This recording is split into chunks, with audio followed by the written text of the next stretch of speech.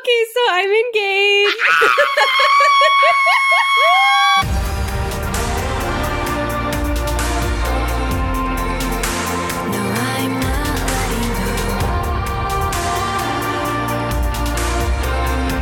Hello and welcome to another episode of Goddess Hangs. Episode 127. Woo! Oh my gosh, excuse me, my voice is rusty because we haven't spoken in 2 weeks. I haven't spoken a word out loud this entire time. God, dust off the old vocal cords. Swiffer them, baby, because we got a lot of catching up to do. We have a lot of catching up to do. This is just going to be a catch-up episode because Juliet's been in Italy for 2 weeks. I've been still in South Korea for 2 more weeks.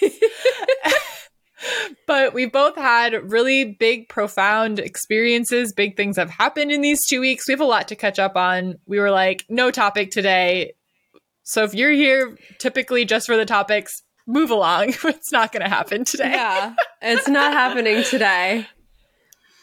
There's no time. There's no time. We're going to be here for 3 hours probably. But, well, I was going to say, but to begin, before we get to that, but that's all we're doing today. But before we start with what's new with us, we have a few things to share.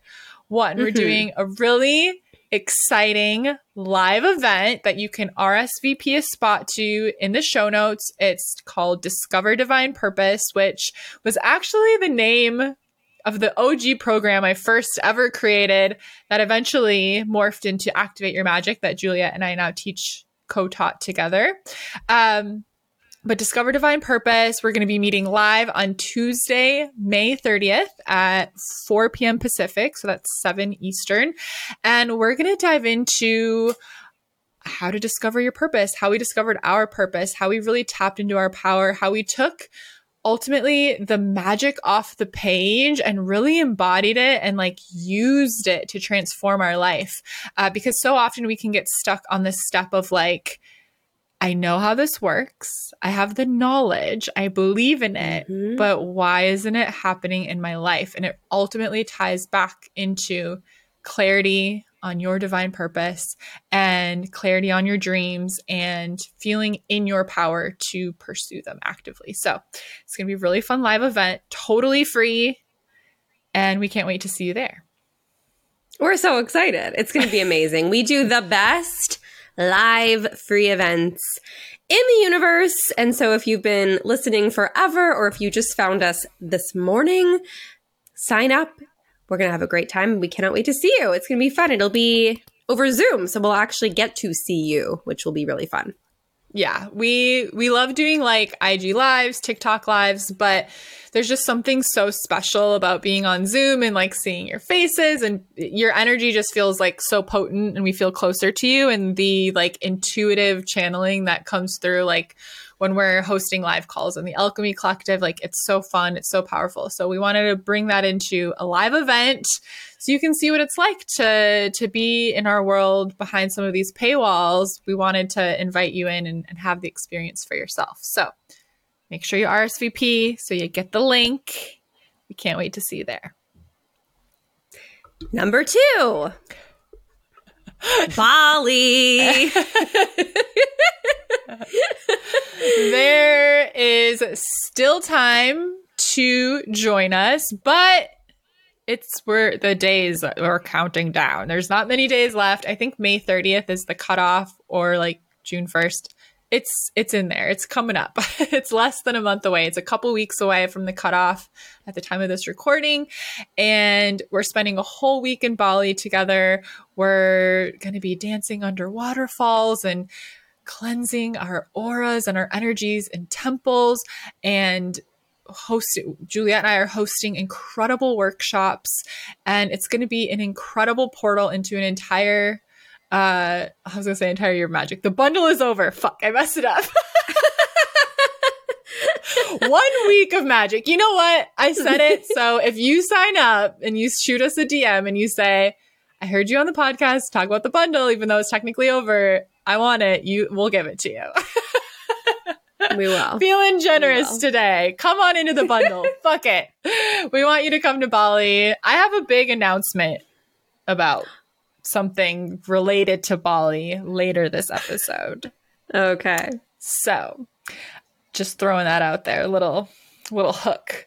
But it's going to be amazing. You can use the code LASTCHANCE200 to save $200. And yes, that code will work if you decide to go for one of the Affirm cash flow friendly payment plans, which you can still use to sign up. So get in there.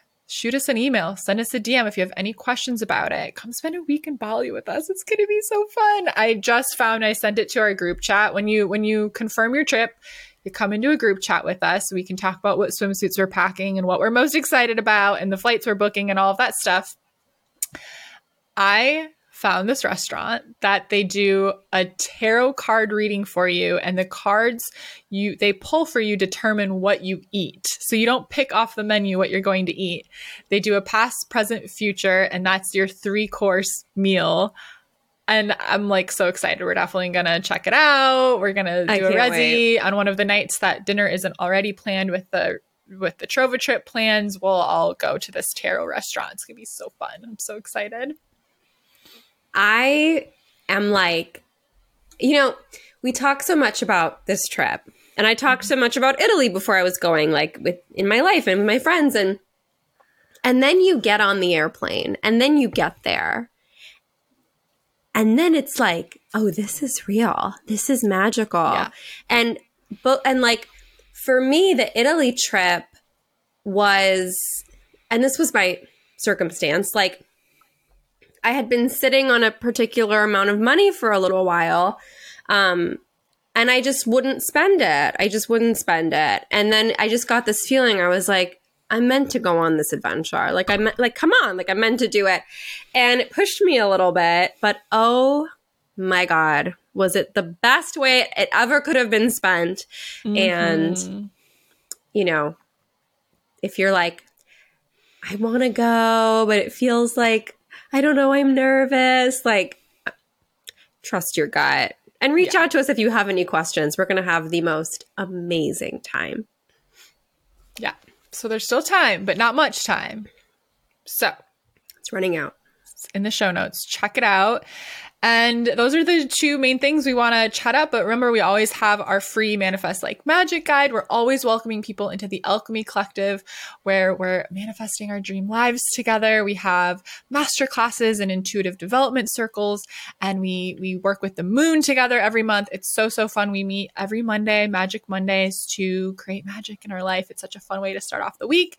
It's so fun. And without further ado, Juliet, what is new with you, girl? What are we going to start with? Oh, God. Should we start with it? Okay, so I'm engaged.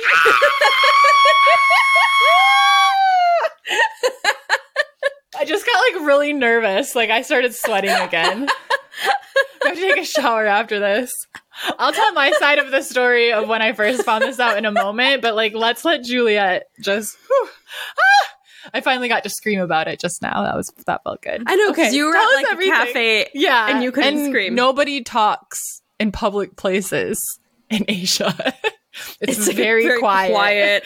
And I'm like, oh my god. She turned bright red. Oh, tell us everything. I'm so excited. Wait, show us the ring again for our video viewers. Okay. Let's see if I get it. There it is. Oh, I'm going to throw up. It's so gorgeous. It's so gorgeous. I love it so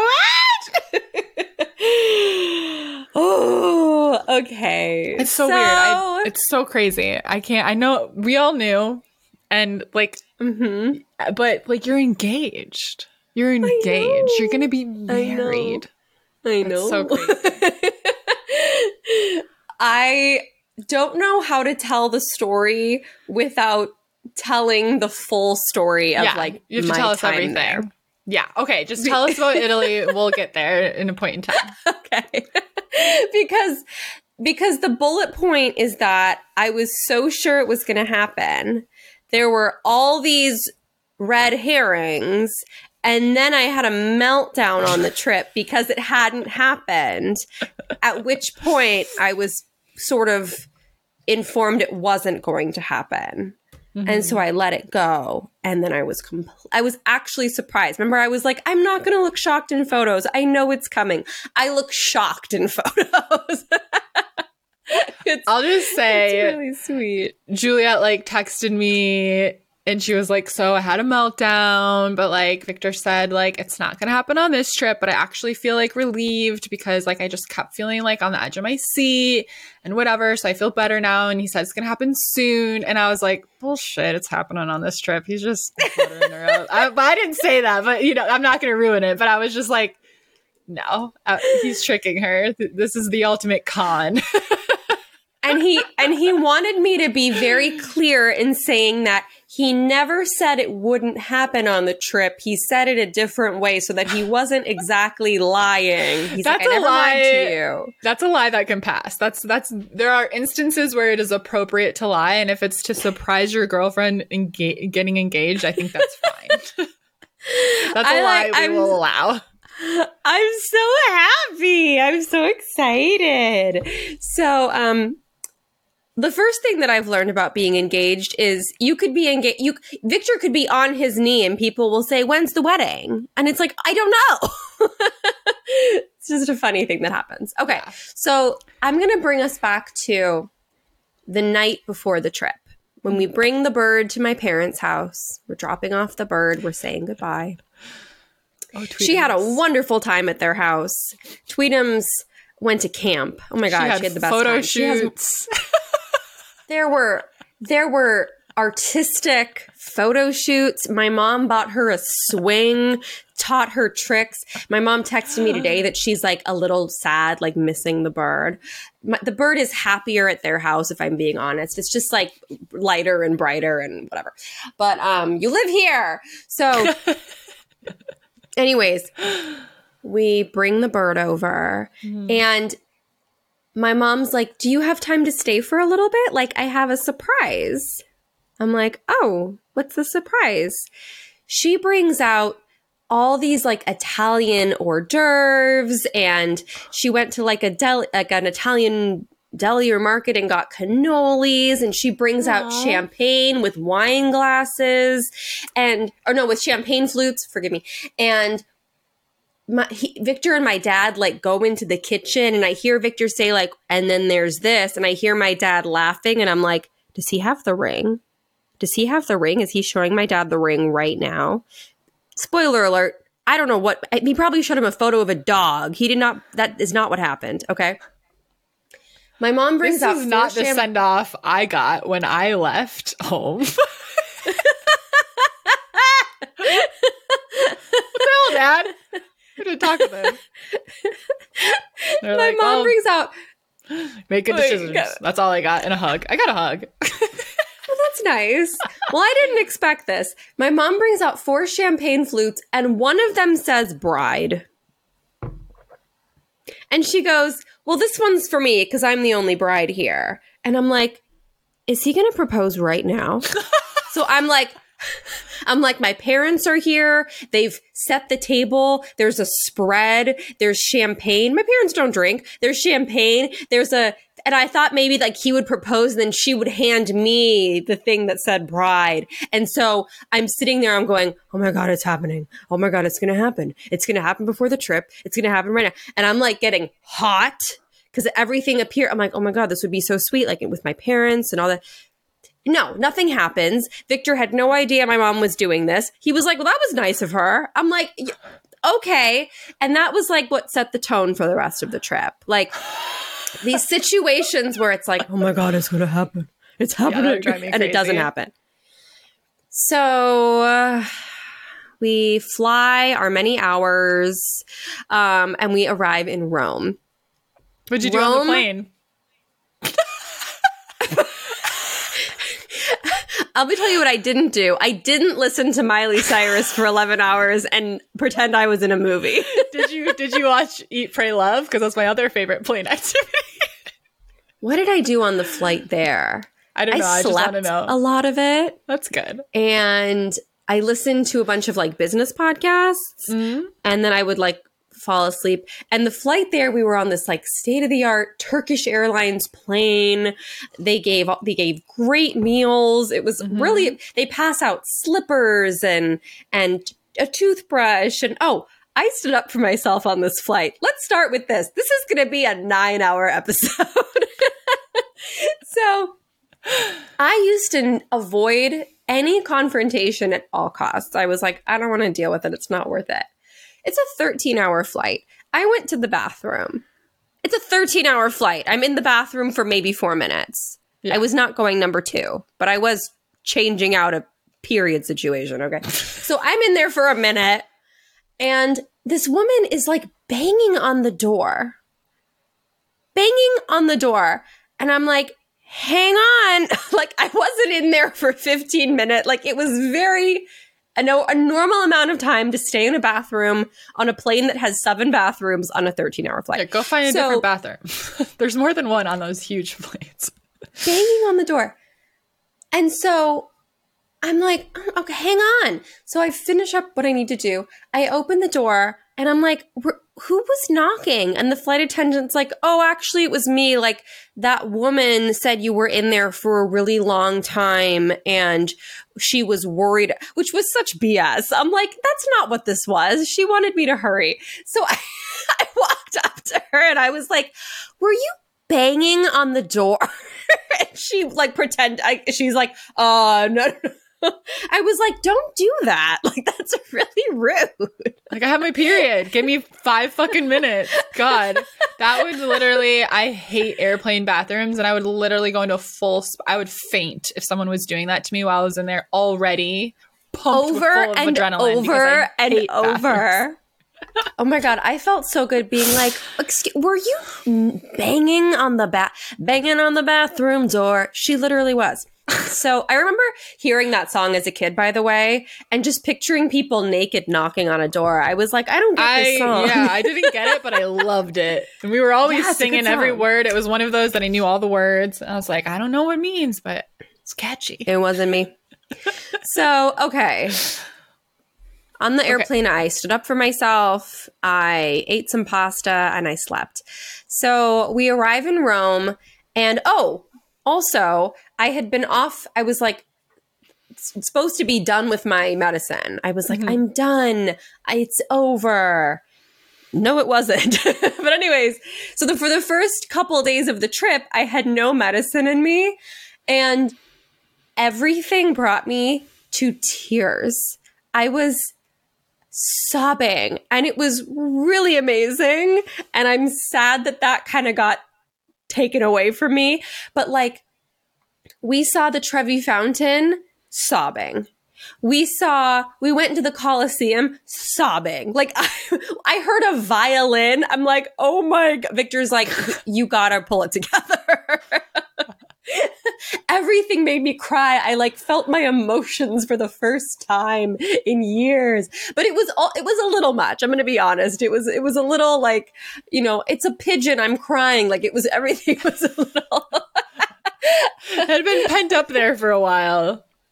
Yeah. So, I had this realization that there's nowhere like Rome, and the desire for glory and for bigness and for legacy. I've never seen anything like it. I've never seen or felt anything like it.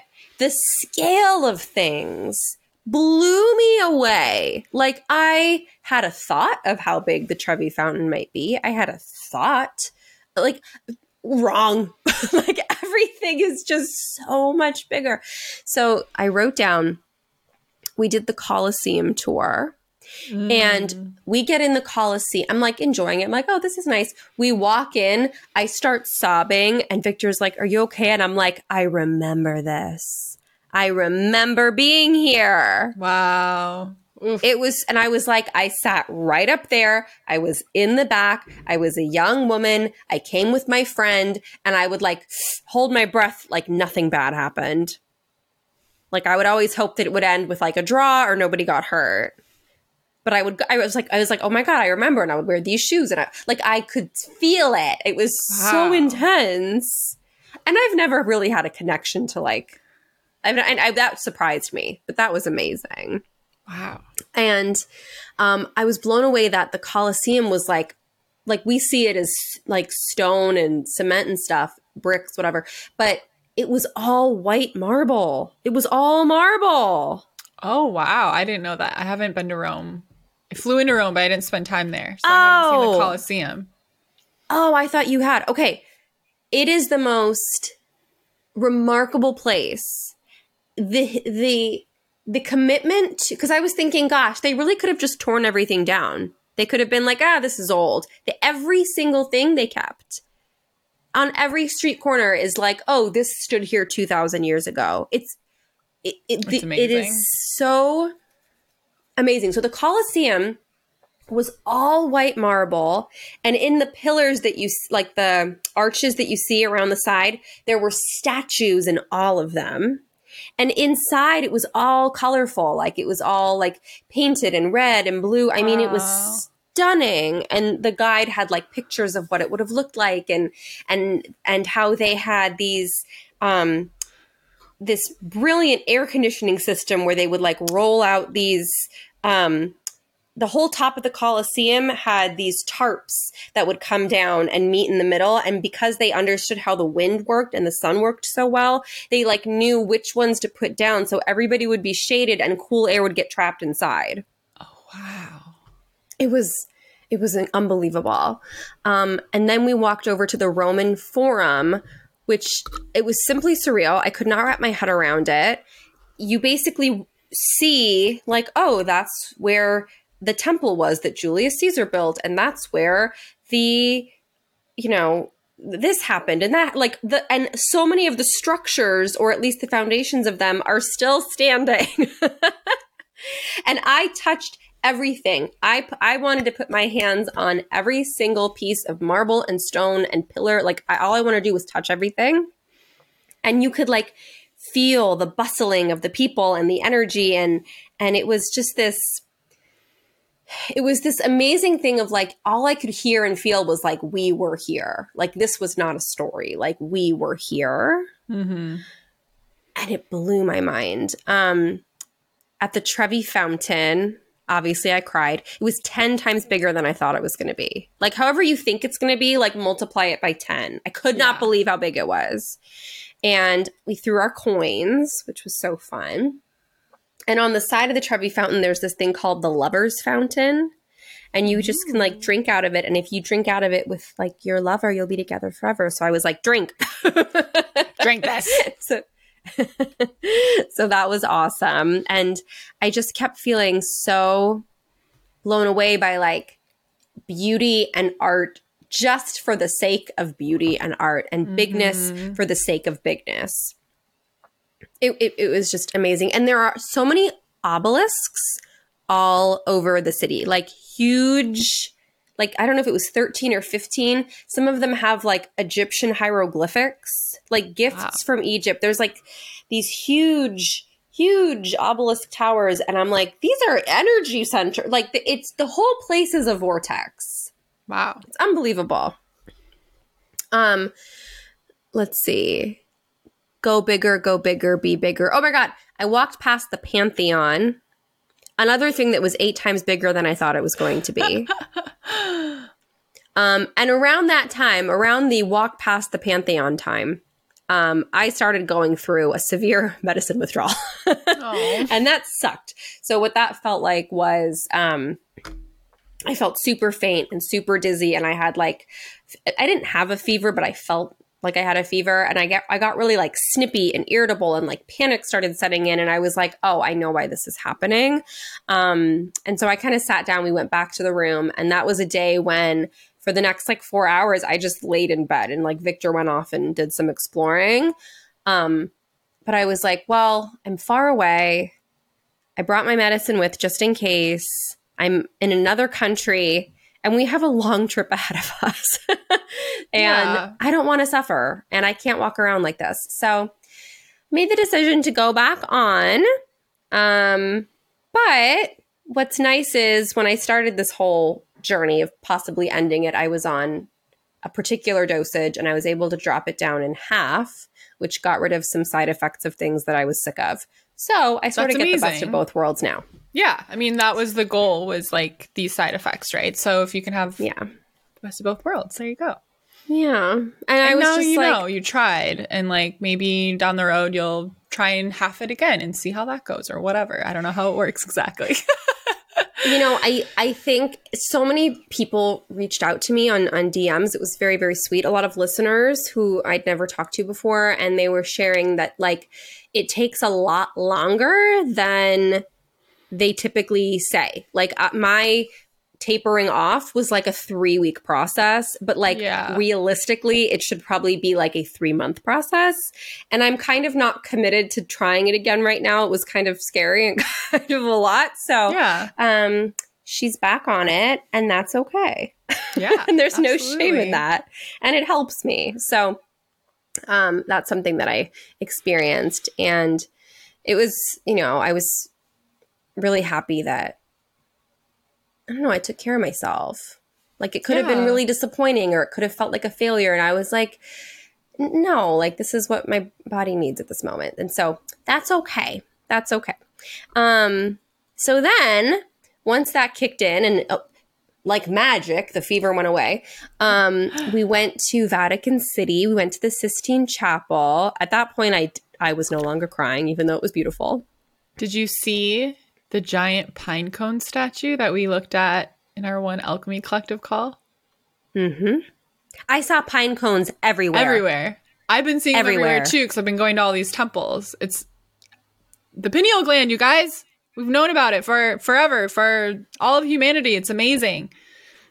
The pine cone gland. Uh-huh. Yeah, I saw when we had a layover in Istanbul, pine cones everywhere.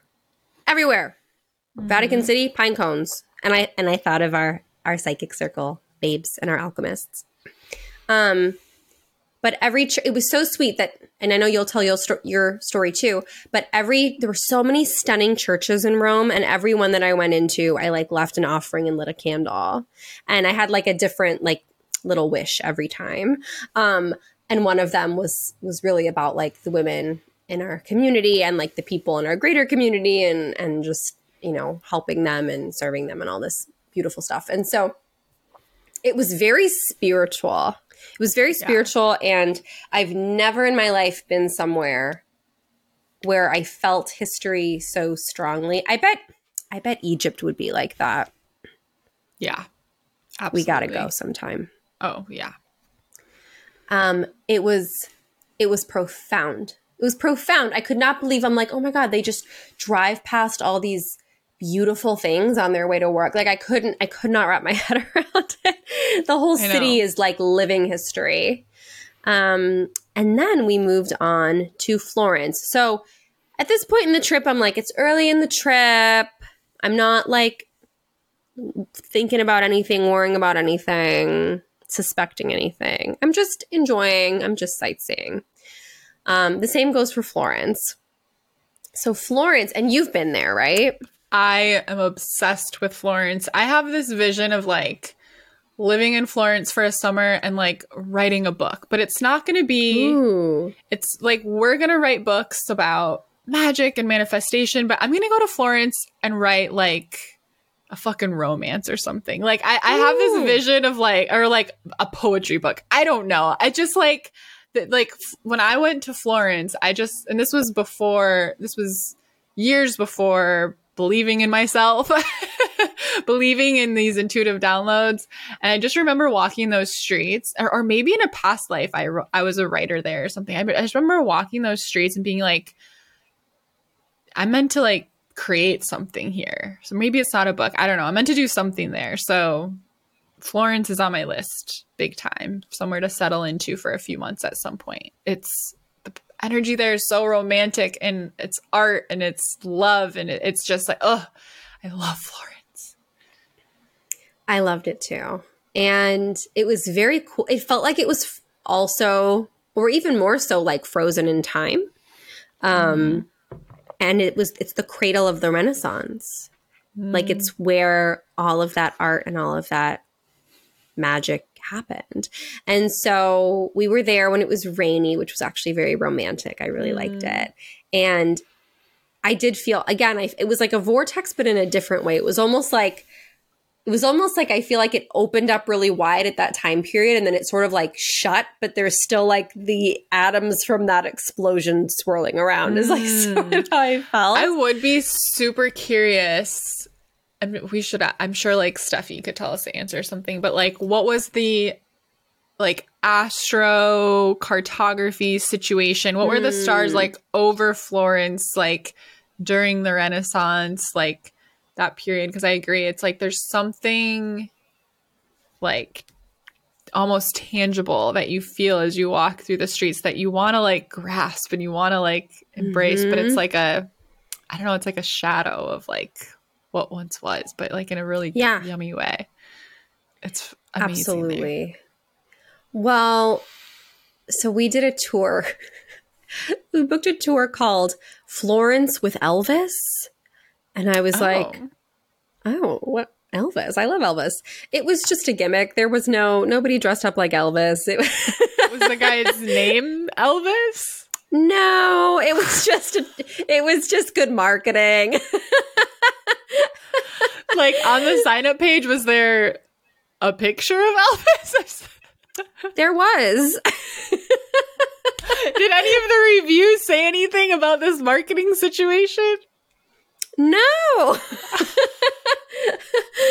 just booked it. So we took our Florence with Elvis tour. Love that. And we got to see the David, which another thing that I thought was going to be the size of a person. No, it is not. It is huge. David is huge. David is like 20 feet tall. David is like 10 times bigger than you think David's going to be. And he's beautiful. And his energy is remarkable. And I loved seeing him in this room under this dome of light, and how, like, after all these years, thousands of people are coming every year to just be in the energy of that art and see it and feel it. And so some lessons I felt that I pulled from that were like, art lives on, art matters, like glorify it, place your art energetically in a room where the sun shines on it, like treat your art like it's the David, treat your life like it's the David. Like there was, I just thought, I was like, oh my gosh, like I want people to come enjoy my music and my creations like hundreds of years from now and be like, wow. And just feel what they want to feel. I also love that leading up to David, there were all these sculptures that were unfinished, like in the marble blocks, and they were called, Michelangelo called them prisoners.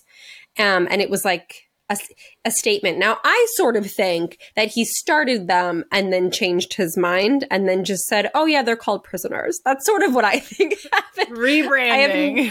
I have no basis to prove that, but I thought, oh my gosh, how brilliant that your unfinished work, your imperfect work is still worthy of being in a museum. It's still worthy of being like seen and appreciated, and the potential that's in it. I mean, I just love that. It was not about perfection. It was about expression. So I loved that. There were, I wrote, seeing my body type in statues of Venus was hot. Every statue of Venus, I was like, that's my body. That's what I've always told you. Yeah. Like, you look like the statues in Italy. That's what I've always said. I got to experience it. And I didn't even say it first. Victor was like, that looks like you. I'm like, yes, it does. That's my soft tummy. That's the goddess. That's what the goddess has been envisioned as for millennia. Like, that is goddess right there. It was, I felt so gorgeous. I felt so gorgeous amongst these statues, and seeing like the first pianos that were ever made, like the certain first instruments. Like, I didn't realize the Renaissance was also responsible for so many instruments and so much music, and how big of a deal music was. And some of the paintings were the size of like my whole living room. They were like 15 feet, 20 feet tall. I mean, it was everything was about going big. It was how big can we make it there was not this scrunched in smallness that I feel like so many of us have to really actively work to break out of and take up space. It just wasn't a thing. They had other things, but this wasn't one of them that they were dealing with, right? So that was just remarkable. And then I rode a carousel because I have to ride on every carousel I see. That's just like a rule that I have. And I saw the Duomo, which is that giant church in the middle of Florence. That's like yes, huge. Yes. I know what you're talking about. I was like, what is that again? I have a bunch of pictures in front of that too. It's so beautiful. It's the most incredibly ornate, like the little detail. Yeah, like it just. I'm like, it's incredible. It's amazing. That shocked me. I had no idea. Sometimes I like to go visit things and not know what I'm going to see. Yeah. And then just be like, oh. So I didn't know what I was going to see. I was like, well, they say we should go this way and go see this thing. And again, you have to turn your whole head up to see the top. And in pictures and on TikTok, it doesn't even compare to like when you're standing there. And just this enormous emphasis on how grand can we make everything, and how can we make something that lives beyond us. And like as an artist, that felt good. and down to, I mean, every single detail was just stunning. This was also the point in the trip where I said, we need to adjust the walking pace, please, because Victor walks really fast. And I was like, I feel like I'm running through this city. I'm out of breath. And like, I would like to slow down. So I walk fast.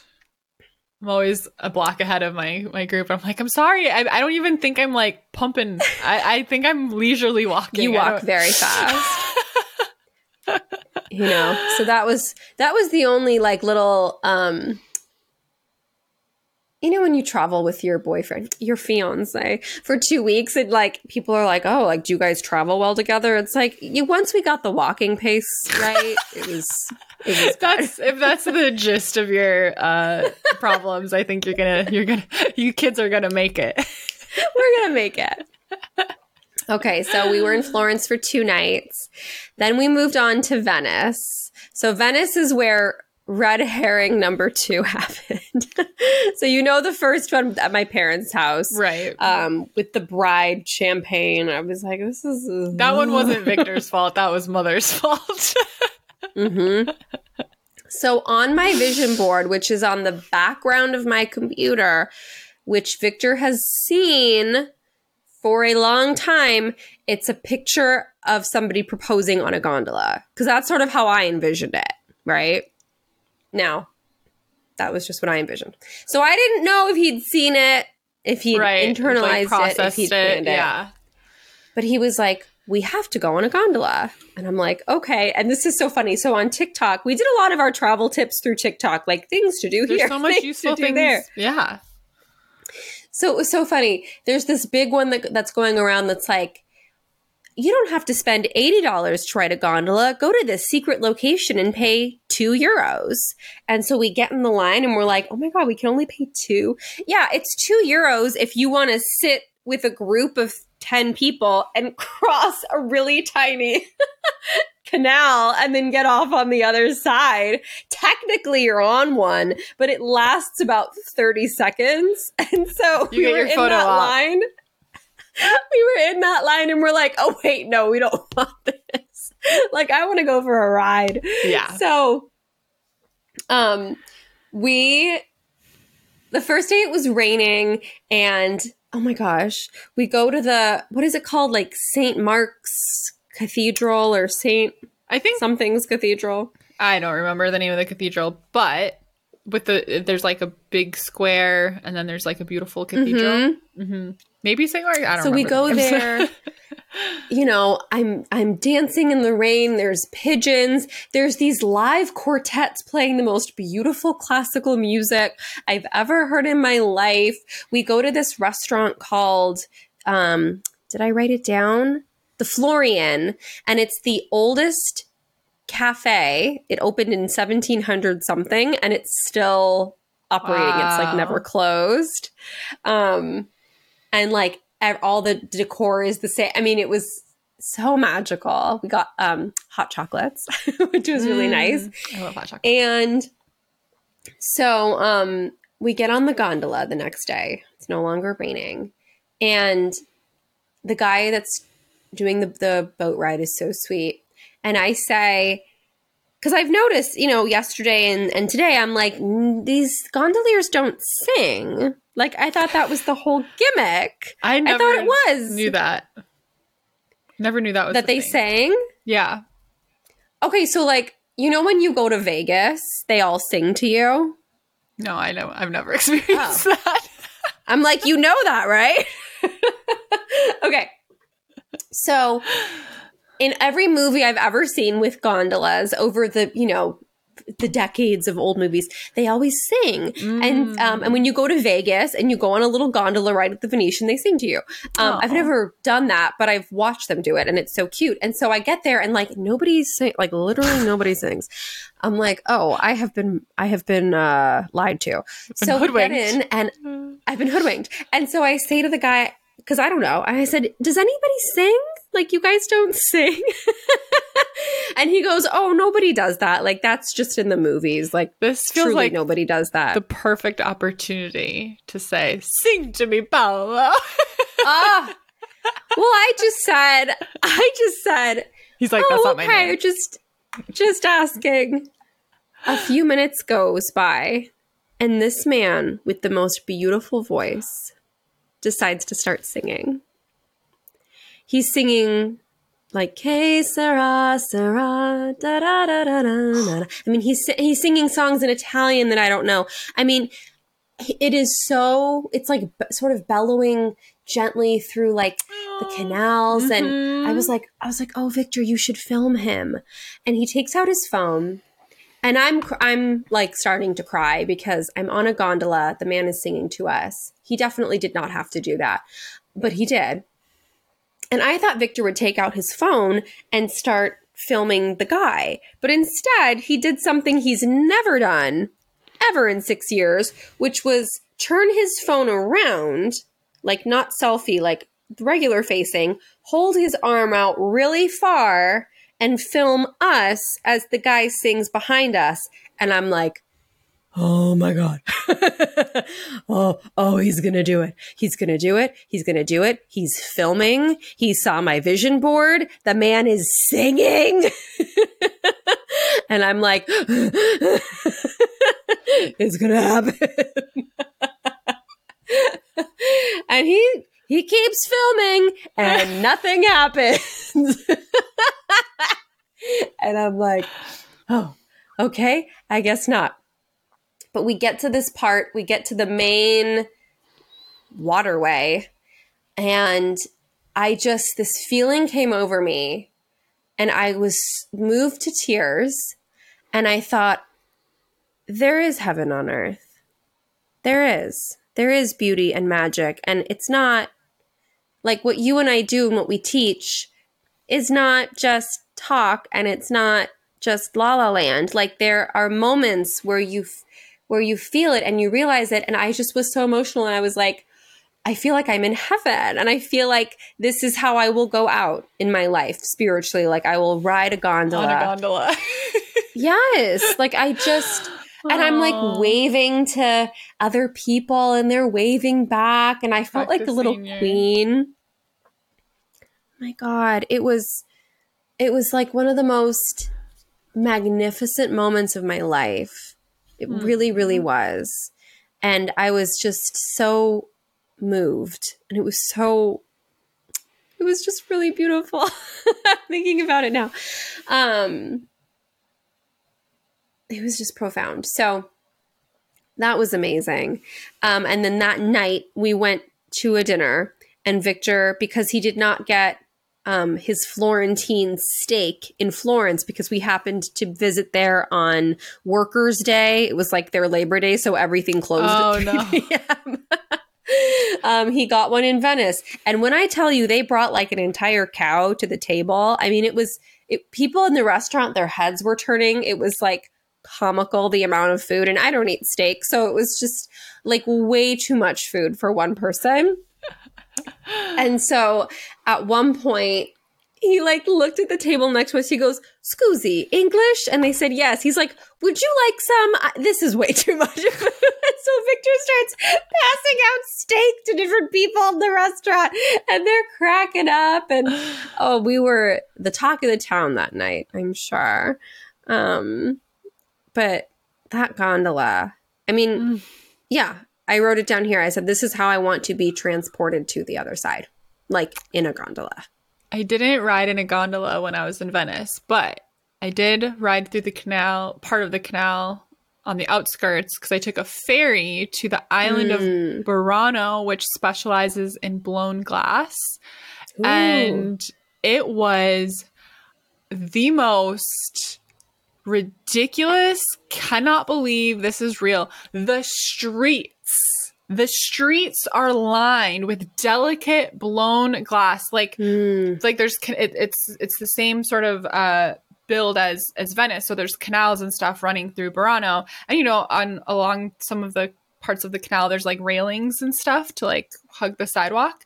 Those railings just completely full of just like intricate blown, like you're just completely everything. It's just glass everywhere. I was walking through it and I was like, I'm scared I'm gonna break something.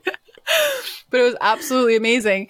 And I have one quick funny story. When the cousin I'm traveling with now, Alexa, we met in Venice and did Venice together. And so we were in Burano together, and so this was shortly after my mom passed, this trip. So it was nice to be with my cousin. I was really missing her. Throughout this trip, every country I would stop at churches and light candles for her and whatever. And we were talking about my mom and just how I was doing during this lunch we had. And we paid for lunch. And then the server came back and gave us our change. We paid in cash in euros.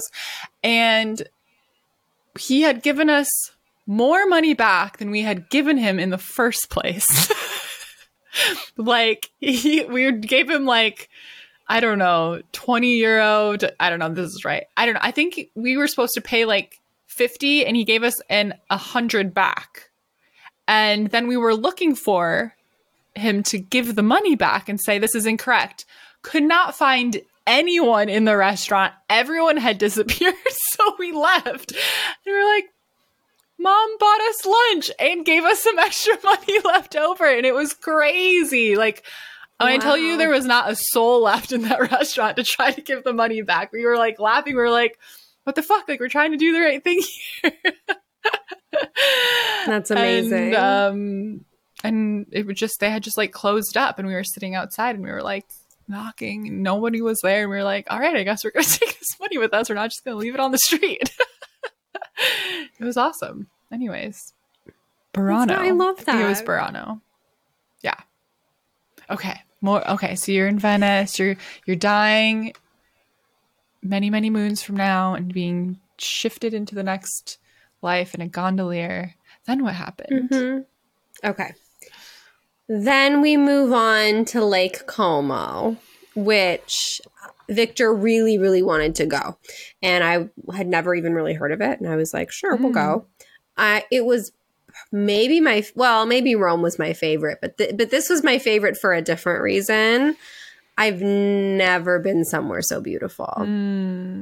It was I haven't been there, but it's on my list.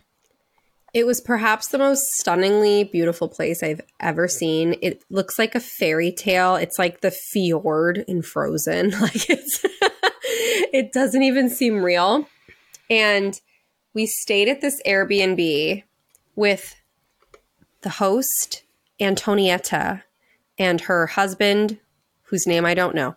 But it was so incredible. So we pull up, you take the train up to Como, out of Milan, and you pass by what looks like sort of like the Dolomite Mountains. Again, never seen mountains so big in my life. I did not know mountains got that big. I knew, but I didn't know, right? Absolutely beautiful. And there were all these middle school kids on this train just passing by these remarkable things on their way out of school. I'm like, oh my God, like after middle school, I went to Jamba Juice. Like this is a whole different vibe. And we got off the train, you get on a ferry and you go, there's like different little, like across the lake, there's different little towns. So we were staying in Menaggio. There's Verona, Bellagio, and some other ones that I don't know. And our Airbnb host, she and her husband, she's like 73 years old. They come to the ferry to pick us up and drive us to their house to stay in their like, oh my God. They come looking for, and we didn't know. We didn't like pay extra for that. We didn't know. Oh, we'll come get you. They transport us to the house. It's the most, I showed it on Instagram. It's like you open these double doors and the whole lake. I mean, it was amazing. And it was just the most stunningly beautiful place. And so the first night we're there, this was my next red herring. I was convinced. I was like, this is it. We're sitting on the lawn in these big blue chairs.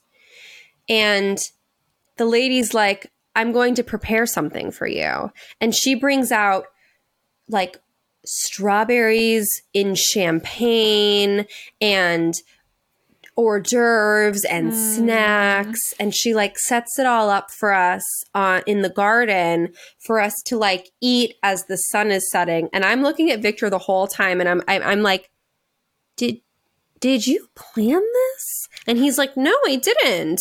And I'm like, yeah, but Airbnb hosts don't just do this. Like, this is weird. Suspicious.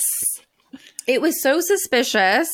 We're eating, we're having our champagne. The sun is going down. It's getting darker and darker and darker. And I'm like, well, I guess it's not happening. Like, it was so, I was like, God. And I'm sorry, I forgot this part. As she's driving us up the mountain to the house, she goes, a lot of people propose at my house.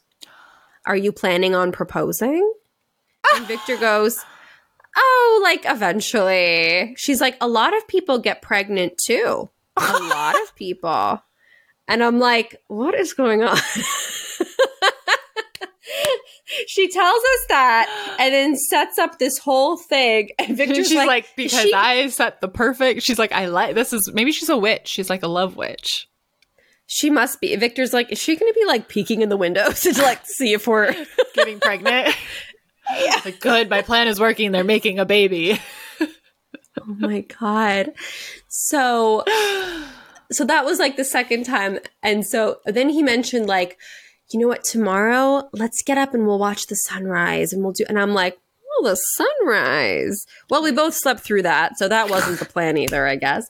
So it was just all these things. And I was like, okay. Then what did I write down for Lake Como?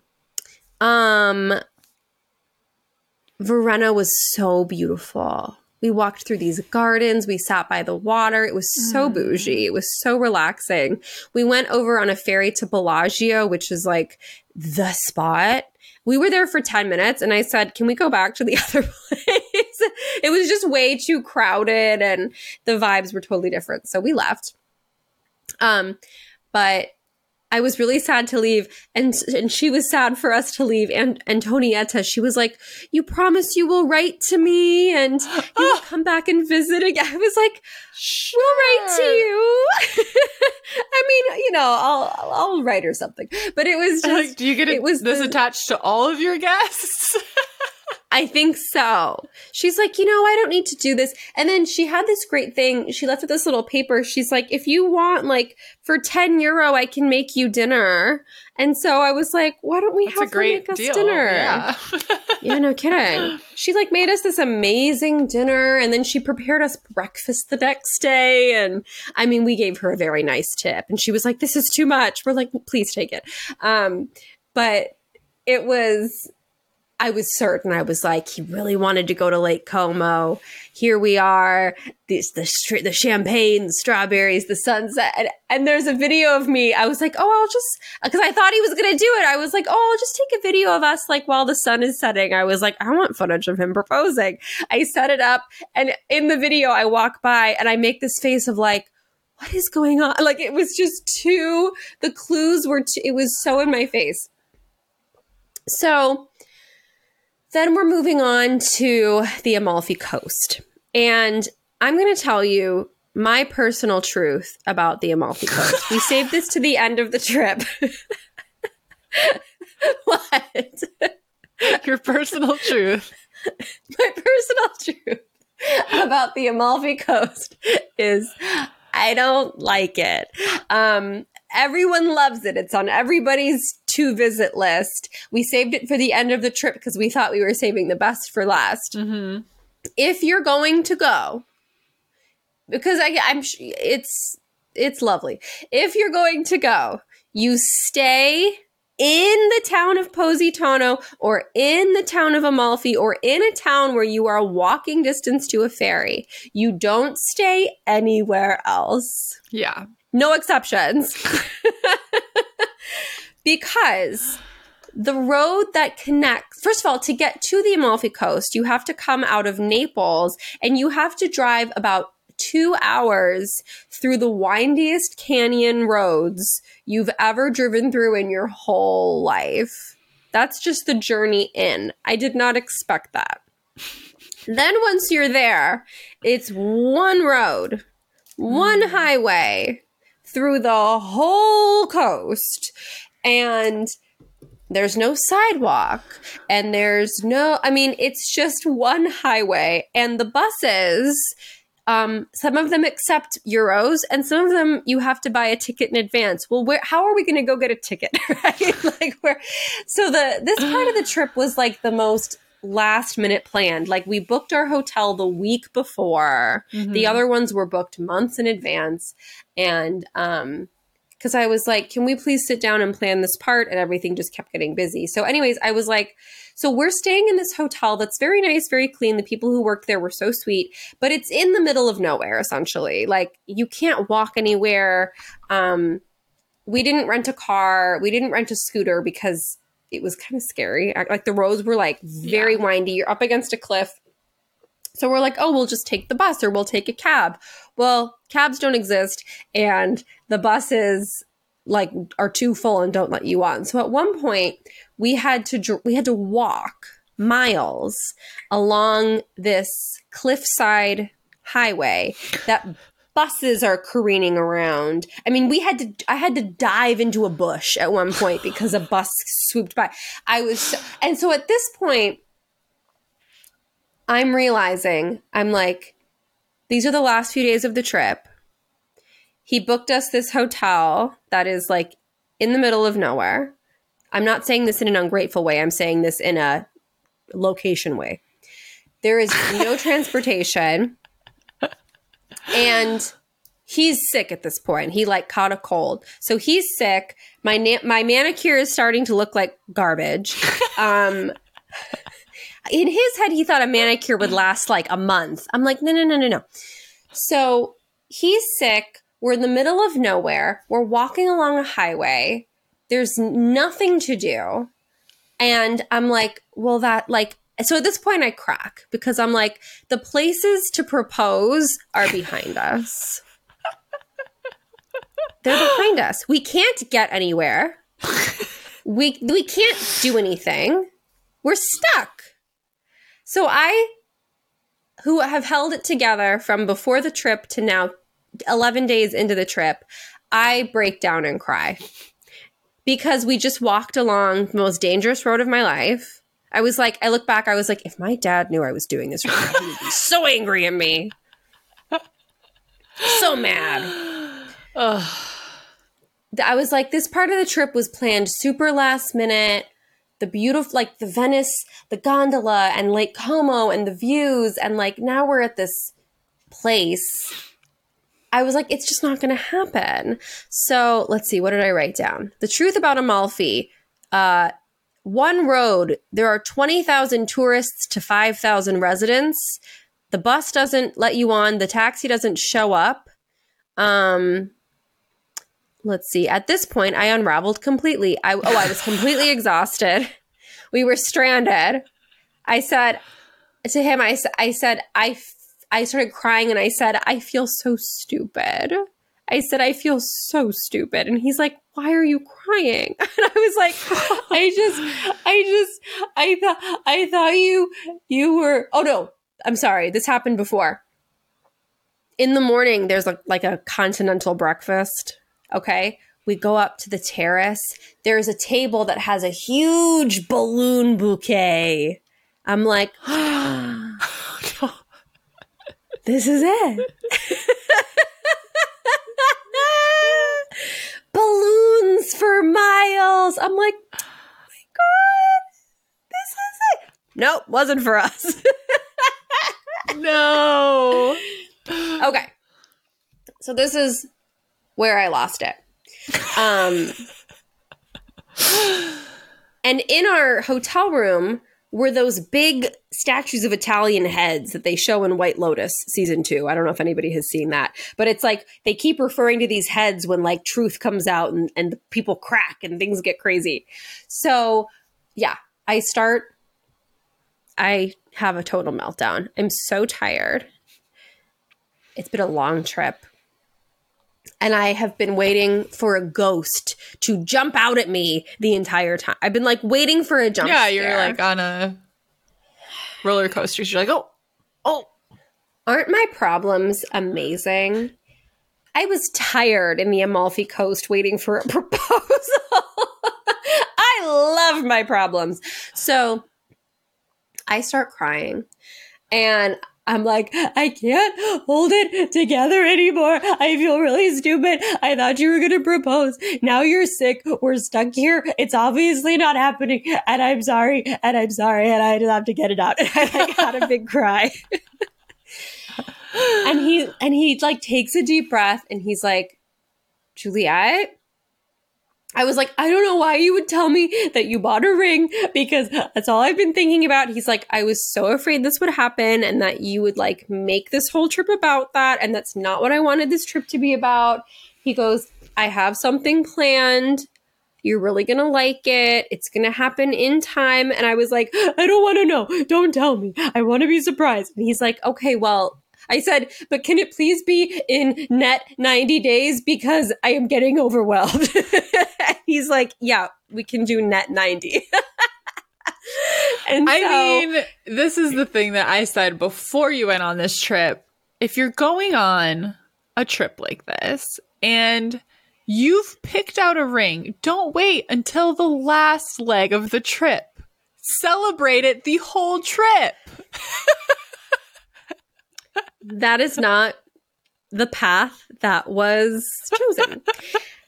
Because I was like, if it didn't happen by now, like, it's just not going to happen. And my intuition was like, Juliet, shut up. Yeah. This man always comes through.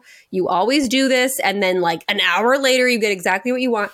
So, but I couldn't help. The emotion was just too much. I was so tired.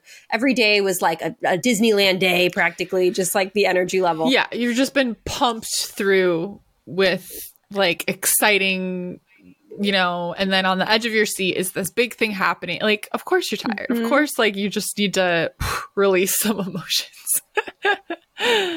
And so I said, I've been losing my mind. He's like, what are you talking about? I'm like, the balloon bouquet, the surprise setup in Como, you filming us on the gondola, and he just starts busting up. He's like, he was completely oblivious to all of it. It never crossed his mind for a second. Because he had a plan that he was focused on. Like, he knew what was going to happen. So he's not analyzing all of these situations. He's just like, oh, we're having a lovely time. Yeah. He goes, oh my God, you poor thing. I'm so sorry. I said, it's been really hard. So he sort of, the way that he said it, the way that I understood it in my head was like, this is not what this trip is about. Like, it's coming. I have something planned for the future. Like, please, let's just let it go and have a good time. So at that point, I'm like, okay, it's not happening on this trip. He's sick. He has something else. It'll be super cute. Can't wait to see what it is. And we'll deal with it. We'll deal with it when we get back. I'll enjoy it when we get back. So I've totally surrendered. So the next day, we hire a car to take us to Positano because the first 2 days in Amalfi, we did nothing because we couldn't get anywhere. And the car doesn't show up because such is life in the Amalfi Coast. Don't go. Don't go. I just think there's better things you can do. Yeah. So the people who own the hotel, this like really cute young couple, were like, we'll drive you. She was so cute. Like in her English, she said, we will take you. Maybe you give us a little present. I'm like, yeah, of course we'll pay you. Like, thank you for driving us. So we get in the convertible and they drive us across the highway to Positano. And we go to this beach club because everybody on TikTok was like, the hottest place is Arienzo Beach Club. This is the best DJ I've ever heard in my life. It wasn't. But so you take this little boat to this private island and you get your own chair and they bring you champagne. And again, at this point, I have checked out of the trip. I am exhausted. I am ready to go home. This would have been the cutest place to take photos of me like drinking champagne and eating watermelon at the private bougie beach club. I slept in a lounge chair for 3 hours. This is the same day this man proposes to me later in the evening. I had no idea. I was like, I'm ready to go home. I'm tired. I'm taking a nap. Like the trip is over. I was over it. I was like, I'm tired. It's not happening. I'm taking a nap. So the photos of me, let me see if I can hold up a photo. Just anybody watching gets a visual aid of how I really put my best foot forward on the last day of this trip. Okay, so here's me just living it up on my last day in the Amalfi Coast. And then Victor took a picture of me just like dead asleep next to him. So relaxed. And he tells me, he says, that morning, I left this part out. He goes, I'm so sorry that I booked this part of the trip so last minute. I feel so stupid. We'll go to a beach club today. And you know what? This morning when you were sleeping, I booked us this like sunset cruise thing to like make up for you having to walk along a highway yesterday, which the math added up to me. The math is mathing. You're like, yeah, that seems like a good trade-off. That seems like I deserve that. And initially I was like, oh, I don't really like being on boats. I was like, okay, I'll pop a dram. I said, if I don't like it, I guess we'll get, in my head, I'm like, oh, really? A cruise? Like, So I'm like, all right, fine. So leading up to this, I'm napping. I'm like sort of not excited about this boat thing, but I do look cute. And he looks cute too, because he said, this is our last day. Like, let's take some, and all these things looking back, I'm like, oh my God, I'm so stupid. He goes, let's get cute. We can take this will be like our influencer photo day, which he has never said. He's like, we'll dress cute. We'll get like cute little like influencer and Positano pictures. And I was like, yeah, all right, fine. So I dress really cute, do my hair, put on my favorite little dress, take a nap for 3 hours. Victor's off in the water. He's making friends. Absolutely. Oh, these girls are like, can you take my picture? He's like taking cute photos of girls. And he's like, oh yeah, my girlfriend's sleeping over there. They're like, oh, I'm so sorry. I'm like, take all the pictures. I don't care. So we get to the area where the boats are. And he shows me this thing on his phone that just says like, Sunset Cruise or like Group Sunset Cruise or something, which I find out later he photoshopped. Wow. Because what it was actually called was the Dream Proposal Private Cruise something. It was specifically for this. And it had been booked for like 8 weeks. And I had no idea. So we get there and they're like, oh, here's your boat. And I'm like, oh, it's just for us? Like, there's not other people? I'm like, oh, that's weird. So, and it's a 35-foot boat. Like, it's a big boat. And I'm still not onto it. I'm like, I guess business isn't good this time of year. No one else showed up. That's interesting. I'm like, I said, did you know it would just be us? He goes, no, I didn't. I thought there would be like a group. I'm like, oh, all right, great. And so we get on this. Juliet. You have to understand the context of like, I had cried, I had surrendered. This was the universe perfectly setting up for you to be actually genuinely surprised. Like, it needed to be at the end. Yes. You needed all the red herrings. You needed to have a breakdown because you went into this obvious setup so oblivious. Oh, yeah. No, yeah. Like, exactly. If you hadn't had that meltdown, you would have known instantly. Oh, it's happening instantly. Now. Yeah. Yeah. So we get on this boat. And I tell Victor before we get on, I'm like, since it's just us, like, if I start to get seasick, like, we'll just tell him to turn around and go back. and he's like, yeah, of course. And he told me later in his head, he was like, we're not turning around. This is booked. So we get on the boat and there's a really like sweet young captain guy. And he's like, I'm so-and-so. This is my skipper. Her name's Paula. And I'm like, and she has like a really nice digital camera. And I'm like, why does this guy need a skipper? Like, it's one, but like, I was like, all right. And he goes, she's just here to take some photos for the website. And I thought, the first thing I thought was, I didn't sign a photo release. My business mind, I'm like, maybe Victor signed a photo release for us. I don't know.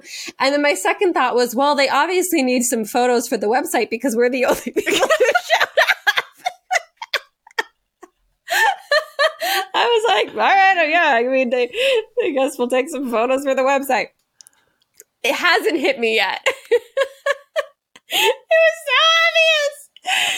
And so they're like, okay, like, let's take your shoes off and we'll go to the front and like, let's go. And so we go on this, we start going out on the water and it was like being in The Bachelor, Sadie. It was like, you're sprawled out on this like cushy, huge front of the boat and you see the whole Amalfi Coast and Positano and the sun is setting. I'm like, this is nice. Like, this definitely makes up for walking along a highway. That was very thoughtful.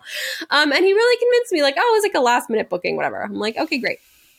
So, the girl comes out and she's like, so they take us to a spot with like a really beautiful view behind us. Like, you can see the whole like vertical city and it was just gorgeous.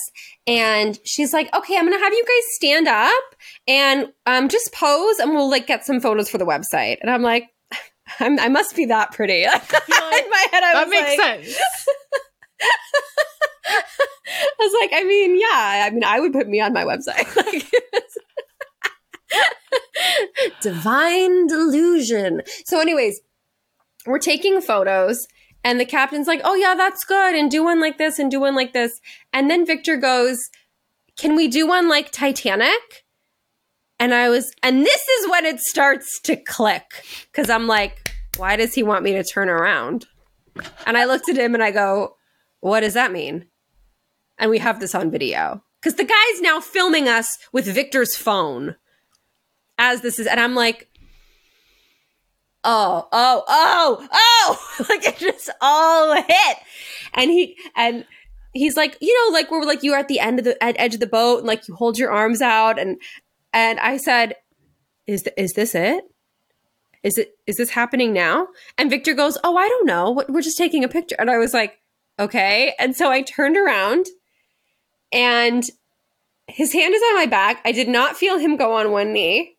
But then he goes, honey, and I turn around and I lost it. I lost it. I lost it. It happened. And I kept saying, oh my God, it happened. Oh. It was so special, and the sun was setting, and he and I fell to the ground, and I was like, no way! Like, he totally got me. I'm like, this isn't for the website. And then he stood back up, and I said, wait, you didn't get back down. You didn't ask. So he goes back down. And he says, will you marry me? And I said, I will. And then he put this beautiful ring on my finger. Oh, I'm hot thinking about it. And it was just the most, oh my God. And then the captain, he's like, I'm going to put a song on for you guys. And I thought, oh my gosh, I bet Victor coordinated and picked our song. He didn't, but he started playing Perfect by Ed Sheeran. And I was like, oh my God, the boats are going by. They're honking their horns. People are waving. Oh, it was so sweet.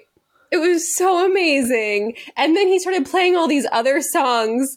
And I said, did you send him a playlist? Like, these songs are so nice. And Victor goes, I'm sure this band does this once an hour. Like, no, I like he's got his proposal playlist, like, on. He knows what he's doing. They're doing their, it's pictures for the website spiel every single day. Uh-huh. And so they brought out champagne and little snacks. And then this woman did this, like, beautiful photo shoot of us, like, you know, with the golden hour sun setting. And oh my God, it was so amazing, because in that moment, I truly did not expect it.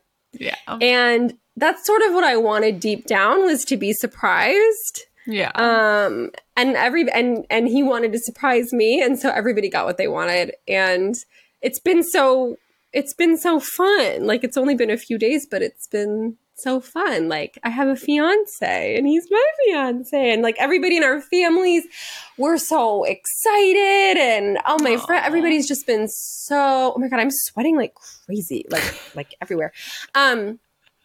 Everyone's been so excited and so supportive. And I told the girls in the Alchemy Collective, and I haven't posted it online yet, because there was like a couple family members that he still wants to, like, tell. So when this episode comes out, it will be public.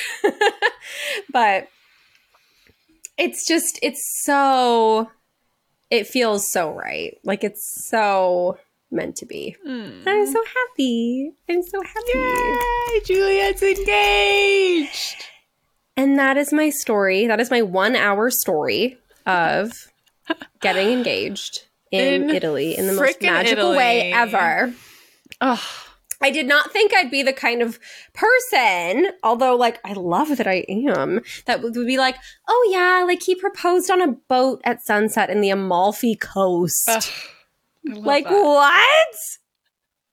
It's the movie. The whole trip is a movie, because all of the is happening. It's comical. It could have been such a rom-com. It really was a rom-com. I love it. It was amazing. I love it. And he's so happy, and we're so happy, and, you know, it's just so... I'm so happy. It's so special. Sadie's so happy.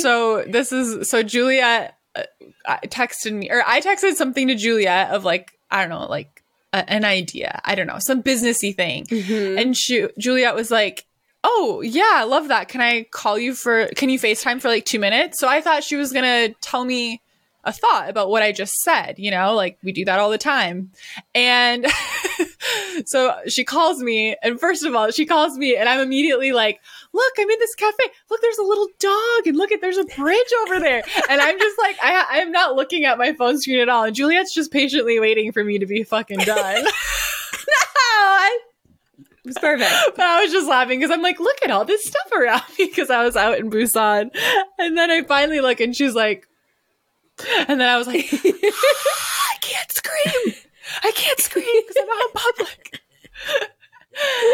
Oh, and then I was sweating and I was all red and I was tearing up and it was just so exciting. I'm so excited for you. And I'll have 2 weddings to go to next year because my brother's engaged too. Juliet's engaged. It's all happening. It's so exciting. It's all coming up, Sadie. So many parties. So many parties. Oh my gosh. Sadie, what is new with you? Tell me about your amazing, I know you had like a week of temples and spiritual experiences and magic and enough about this, enough about me. Let's talk about you. Well, I got some new rings too. I got this plastic bubble ring. Love. And these pearl stretchy rings. So that's really big. Cute. It's really big. So big. Oh, and I got a gummy bear sparkly pendant. So that's my new jewelry. Amazing. Since we're showing off our new jewelry. Mine's very equally exciting. It is.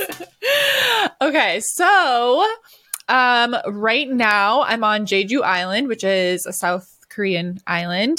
So this is my last week here in South Korea, which feels crazy because I've been here for a long time, not quite a month. It'll be in total like 34 days. But I'll be in South Korea for a little over a month. It's been just about a month as of now. And so like the last time we recorded, I had just arrived in Busan, which is the southern coast of South Korea. And so I told you guys all about Seoul, which was so amazing. And I love Seoul. And then in Busan, we had 2 whole weeks there. So it was really nice to slow down because like Seoul, I felt like we were just like, there's so much to do in Seoul and there was so many sights to see and it was like really like intense, like go, go, go. I wish we would have done 2 weeks there just to be more chill. But Busan was nice because we slowed down a little bit and so there's multiple really cool things. So one of the big like touristy days we did, we went to this beautiful temple. The first temple I went to, all of them were just like mind blowing and like so profound. And so this first temple, and excuse my pronunciation, but I'm going to try and tell you the proper names of the places I visited. It's called the Haedong Yeonggungsa Temple. It's this beautiful temple. I think it's the only temple that's like on a cliff overlooking the water. And there's signs everywhere that like, it's like Korea's most beautiful temple. It's considered to be the most beautiful temple. And there's giant statues of Buddha and the goddess, which I think was Kuan Yin. It just said the goddess of compassion, but I've always learned that that's another name. That's who Kuan Yin is, which is the first oracle deck I ever owned was a Kuan Yin oracle deck. So I'll get back to Kuan Yin, the goddess of compassion, because I had a profound moment with her. But it was so beautiful. There's like these big golden statues. There was this huge laughing Buddha with a big belly that I took a picture next to. And then, so these temples are not just,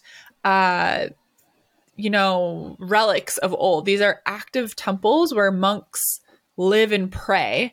And I'm getting chills thinking about it. And so you're walking through it. There's offerings. There's flat temples in front of every big statue where people leave offerings. There's my cousin went and like grabbed a bottle of water off it because she thought it was like trash. I was like, no, that's an offering. Put it back. Don't touch that. I was like, that's definitely an offering. There's a bottle of water on every altar. Like, do not touch that. So she put it back. And you can buy candles and place them on the altars. And this one, it's so amazing. So you can make a donation and they have these little leaf papers that on one side are red and one side are gold. And you do like a 5,000 won donation, which is like $2.50. It's like $3.50.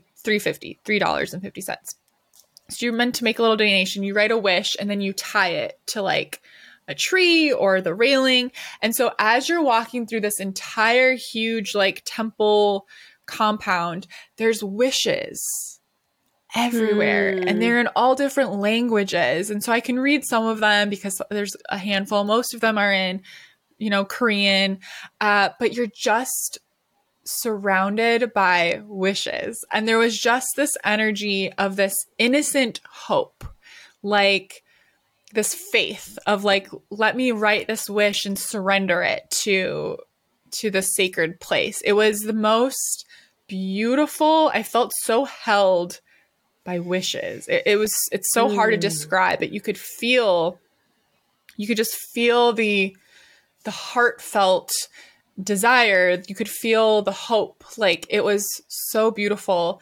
And so I went into one of the biggest temples, and you could go in them. You can slip off your shoes and grab a little mat and sit in the temple. And there's the first big temple I walk up to. I think there was 3 monks, 3 or 4, and they're chanting, they're doing their prayers.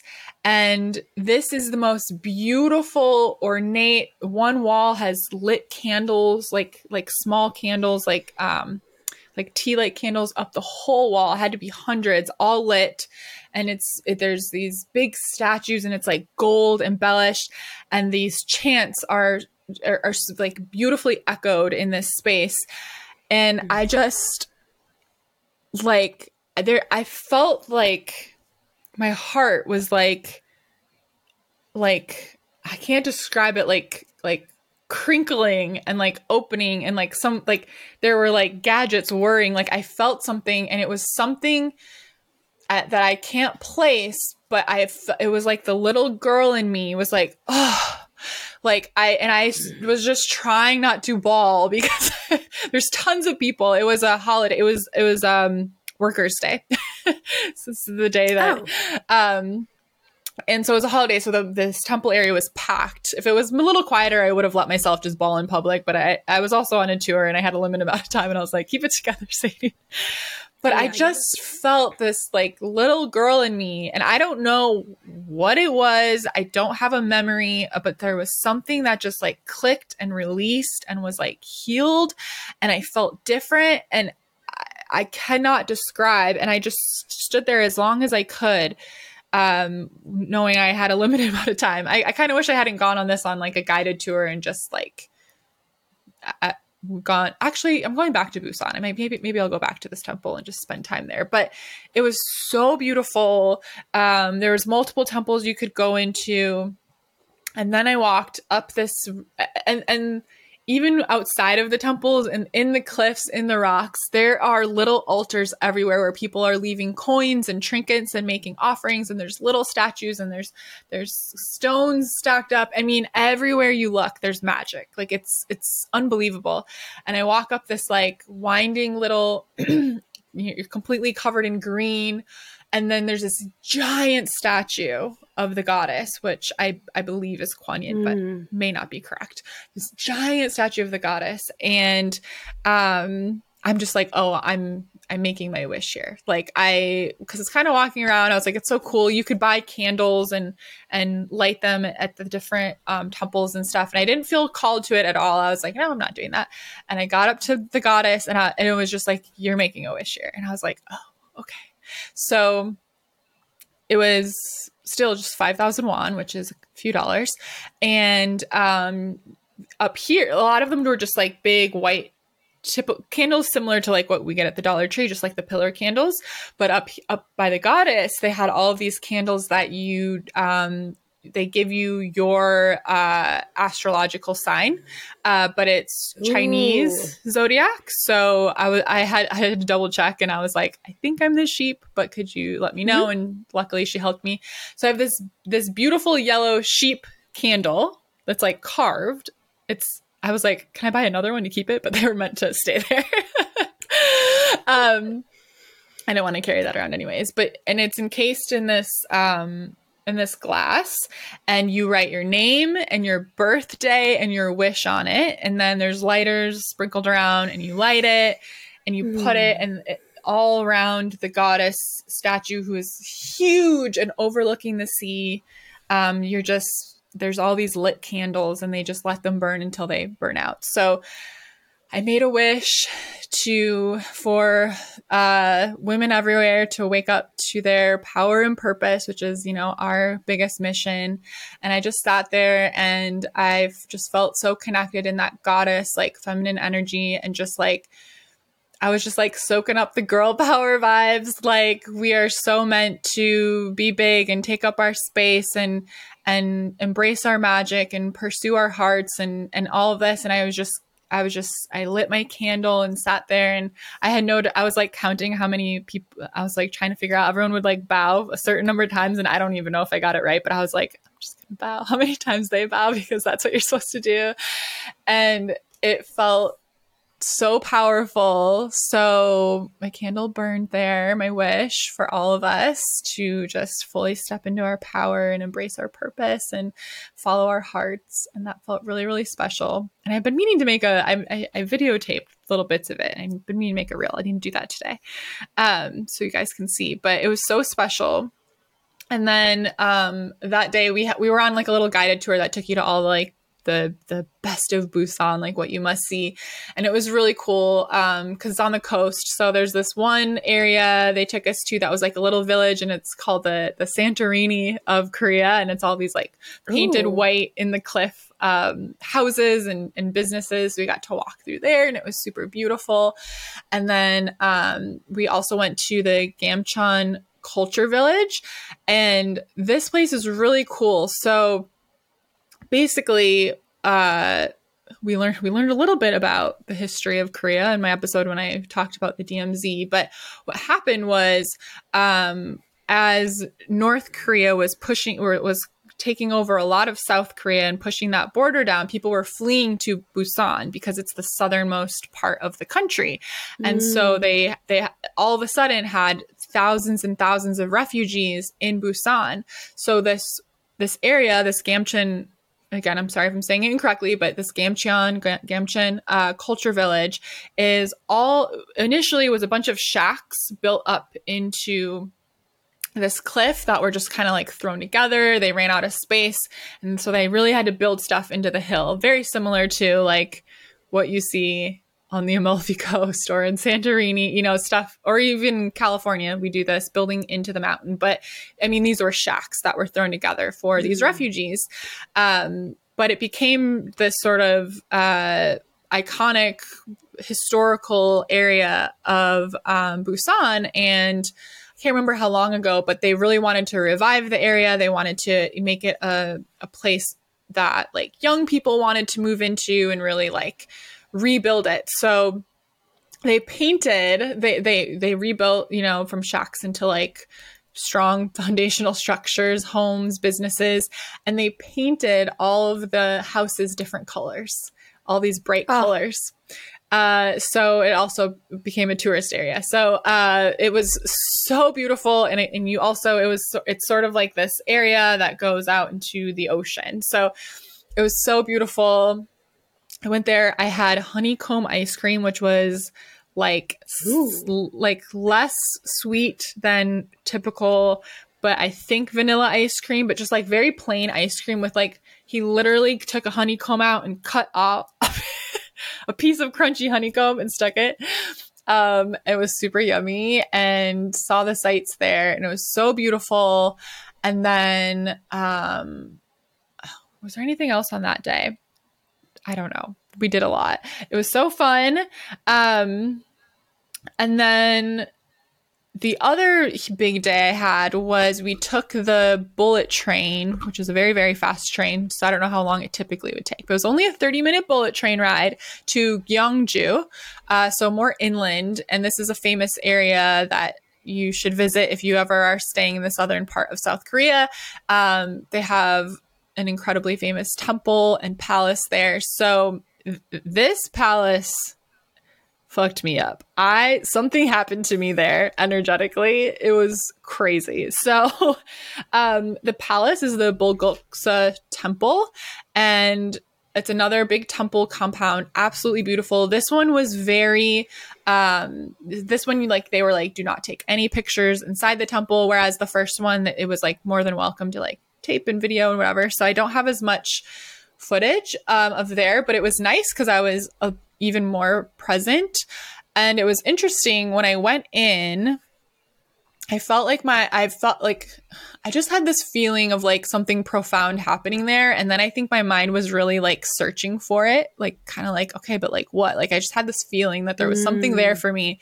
And I was sort of like, okay, what is it? Like trying, like reaching for it. And I was just sort of looking around. I just kept hearing this message of like, just surrender to the beauty. Just let go.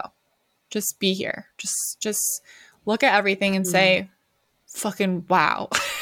Just surrender to the beauty, surrender to the beauty. And as soon as I just sort of like let go, and I was like, nothing needs to happen here. Nothing. I don't need to have a profound moment. I don't need to have a miracle happen. Like nothing needs to happen here. Like what am I searching for? What do I think is going to happen? And I went into like some of the temples and felt a lot of emotions again. And I just felt, it was so weird. I felt like in my brain, I could feel things.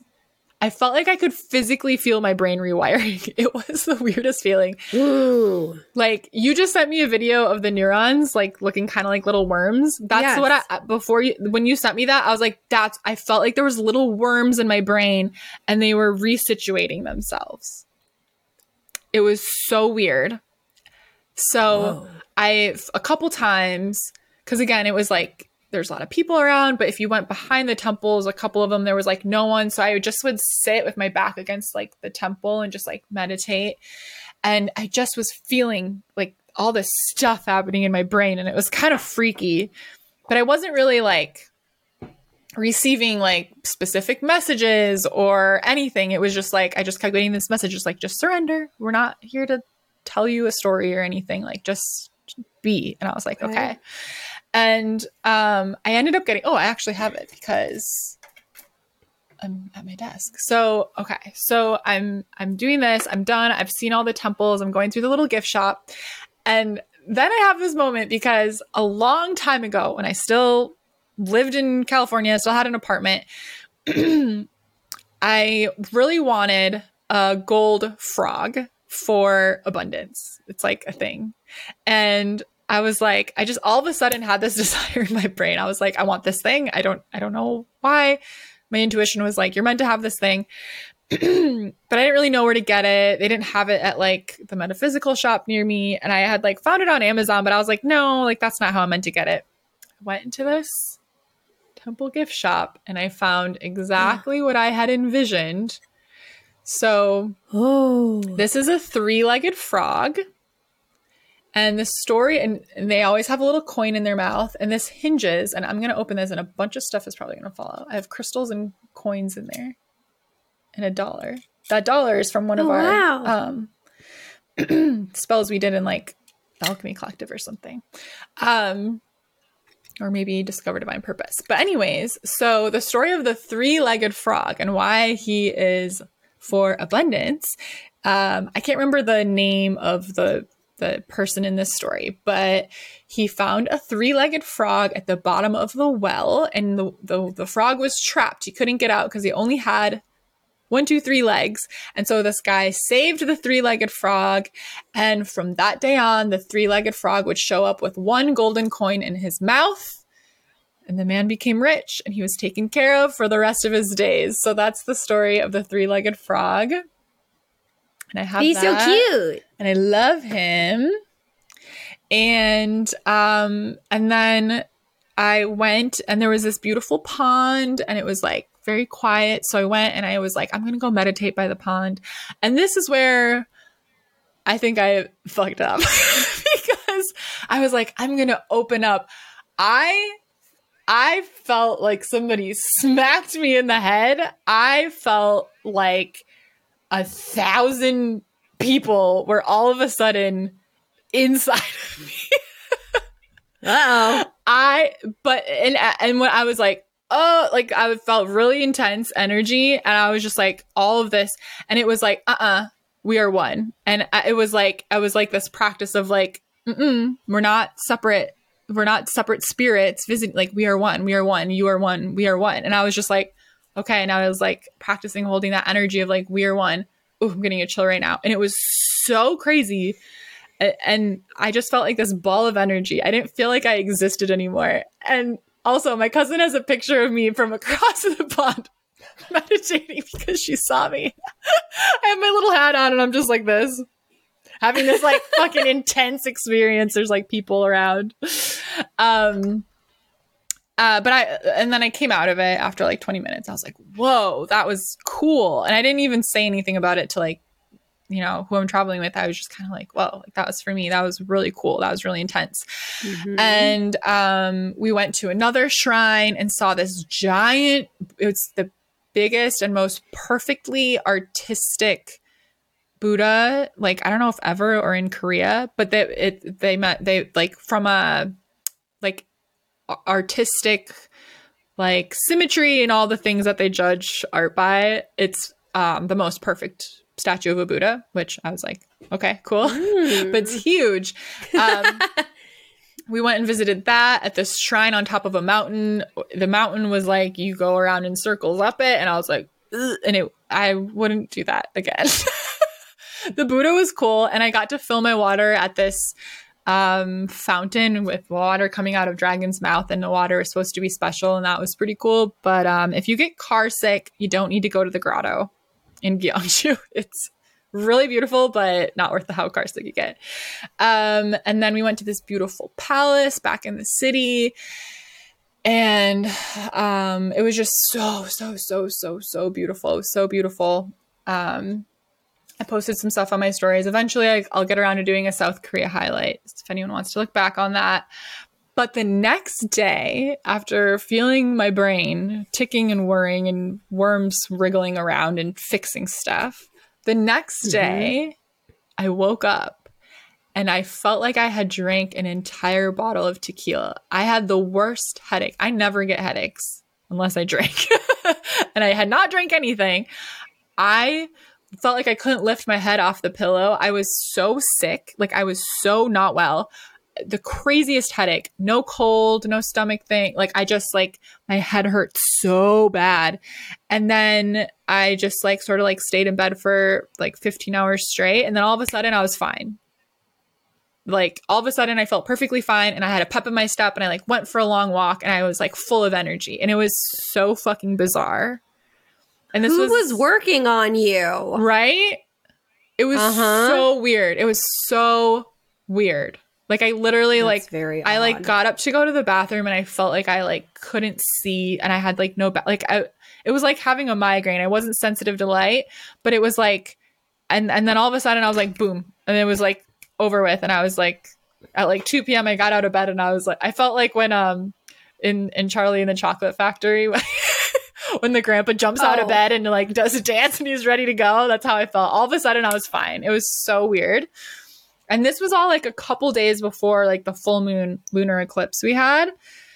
It was so bizarre and so cool. And yeah, it was crazy. It was so cool.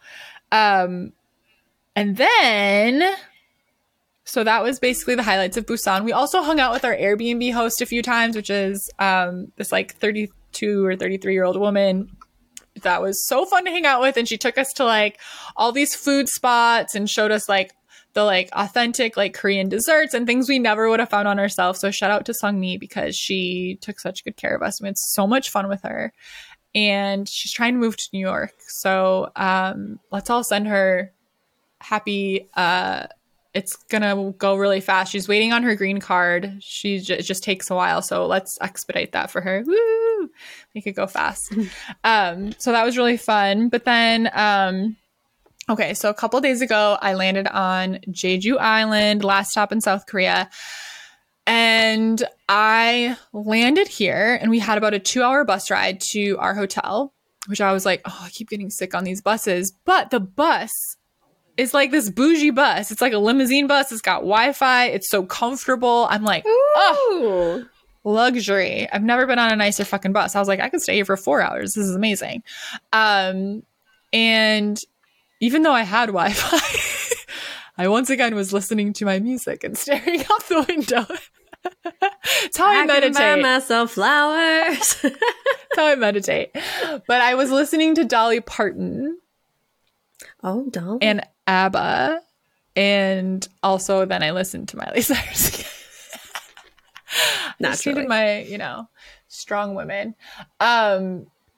But I was on that bus and my intuition was like, so as I've said before, my plan after South Korea was to go to Japan and then Vietnam.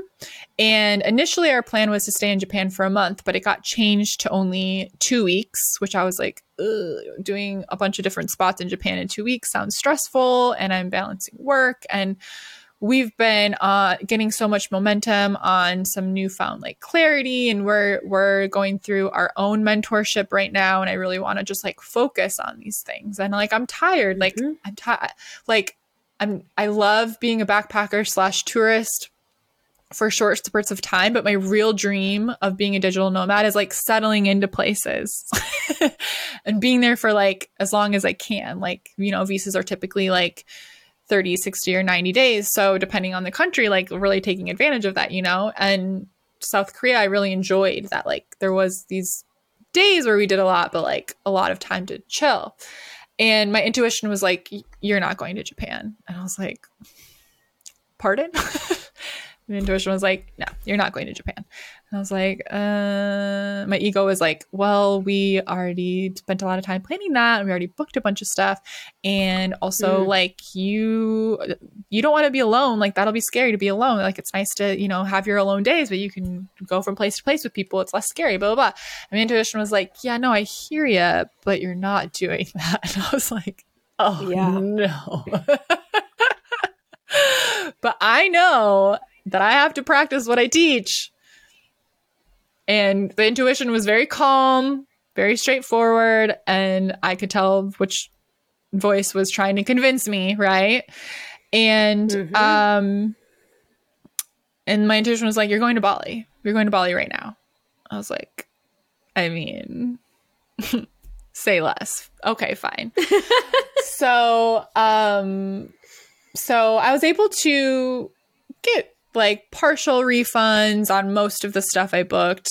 I'll lose a little bit of money, but it's not that big of a deal. Like I got most of my pre-booked stuff back, even including my flight, which was amazing because I feel like in the US you barely ever get anything back for a flight.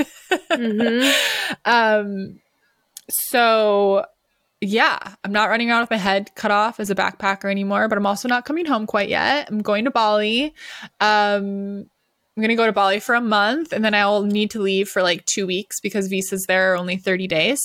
So I'll probably go to Vietnam for 2 weeks or maybe Malaysia for 2 weeks and then go back to Bali. And then that second month will end with our retreat. So I feel I'm going to be like, we're going to have a Bali guide for our whole retreat, but I feel like I'm going to be like, yeah, same. I knew that too.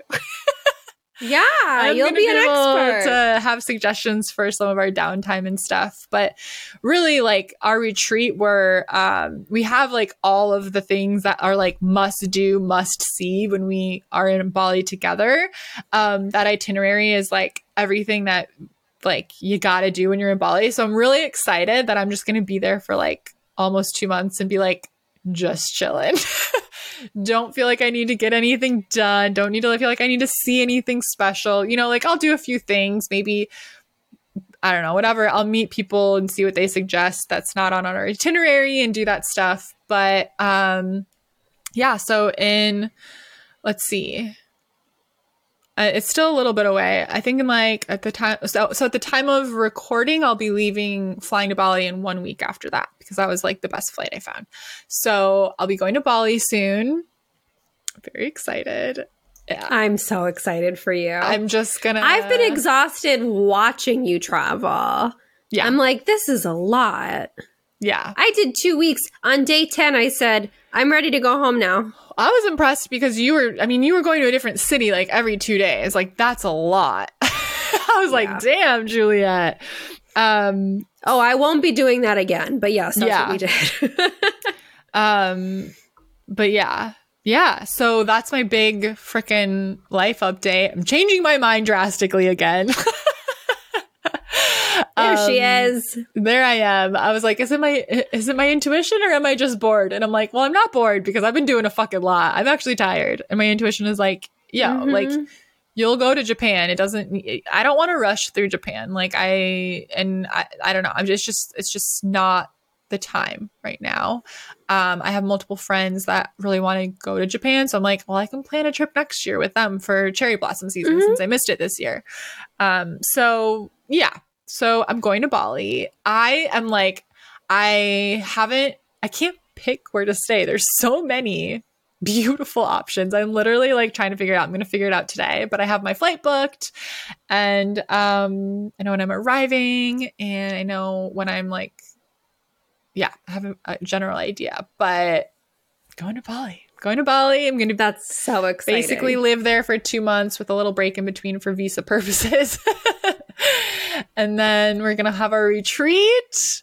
And I just, I'm so excited. It made me really excited to have all these profound experiences at the temples here in South Korea, because we're doing experiences like that, but even more in depth in Bali. Like we're going into the waters of a temple. Oh, I forgot the fun part of the story. We were almost done. We'll have a 2-hour episode. Okay. So my intuition, right? And I'm like, oh no, like I have to break it to the people I'm traveling with, because we have some stuff booked together. They're gonna have to rebook it. Not that much, not the big of a deal, whatever. My ego is really like, no. And I'm like, I'm listening to my intuition. I'm doing this. This is me. This is what I do. And so I slept on it before I said anything to anyone. And then the next day I was like, okay, universe, like I'm 98% there with you. I'm almost there. Get me to 100 today. Like show me, like lead me on the most magical day ever. Like show me that this is the right choice. And so I left the house for the day, or the hotel rather. And like you were saying, like whenever I arrive to a new city, like I try to like not do too much research ahead of time, because I want to just wander. Like I'll research like what's a must see, but I don't really do. And I make sure I'm in an area where it's like easy public transit or close to stuff. But like I don't like study the map, see which direction stuff is. I really like to play a game with my intuition and just wander.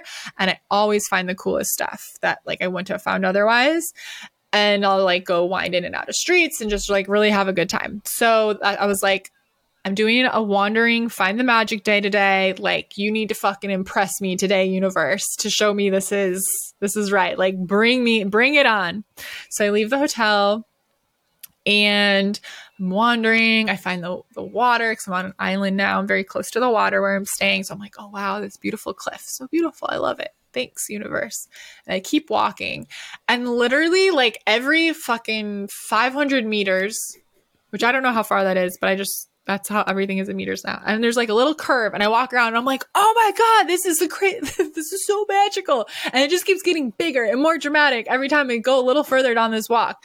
So I come to this beautiful park on the cliff, and there's a 7-Eleven. So I'm like, I'm going to get a little snack. And there's these really cool 7-Elevens are really cool in Asia. They have really good stuff, and they're not more expensive than like the market usually, or at least not here. Anyways, I get me a little snack, and there's these really cool in this park. There's these really cool, like carved out of stone, like tables and seats that are like, look like they're from Arthur and the Round Table or something. King Arthur and the Knights of the Round Table. They're really cool. So I'm like, wow, this is really cool. So I sit there and I have a snack and I do some journaling, whatever.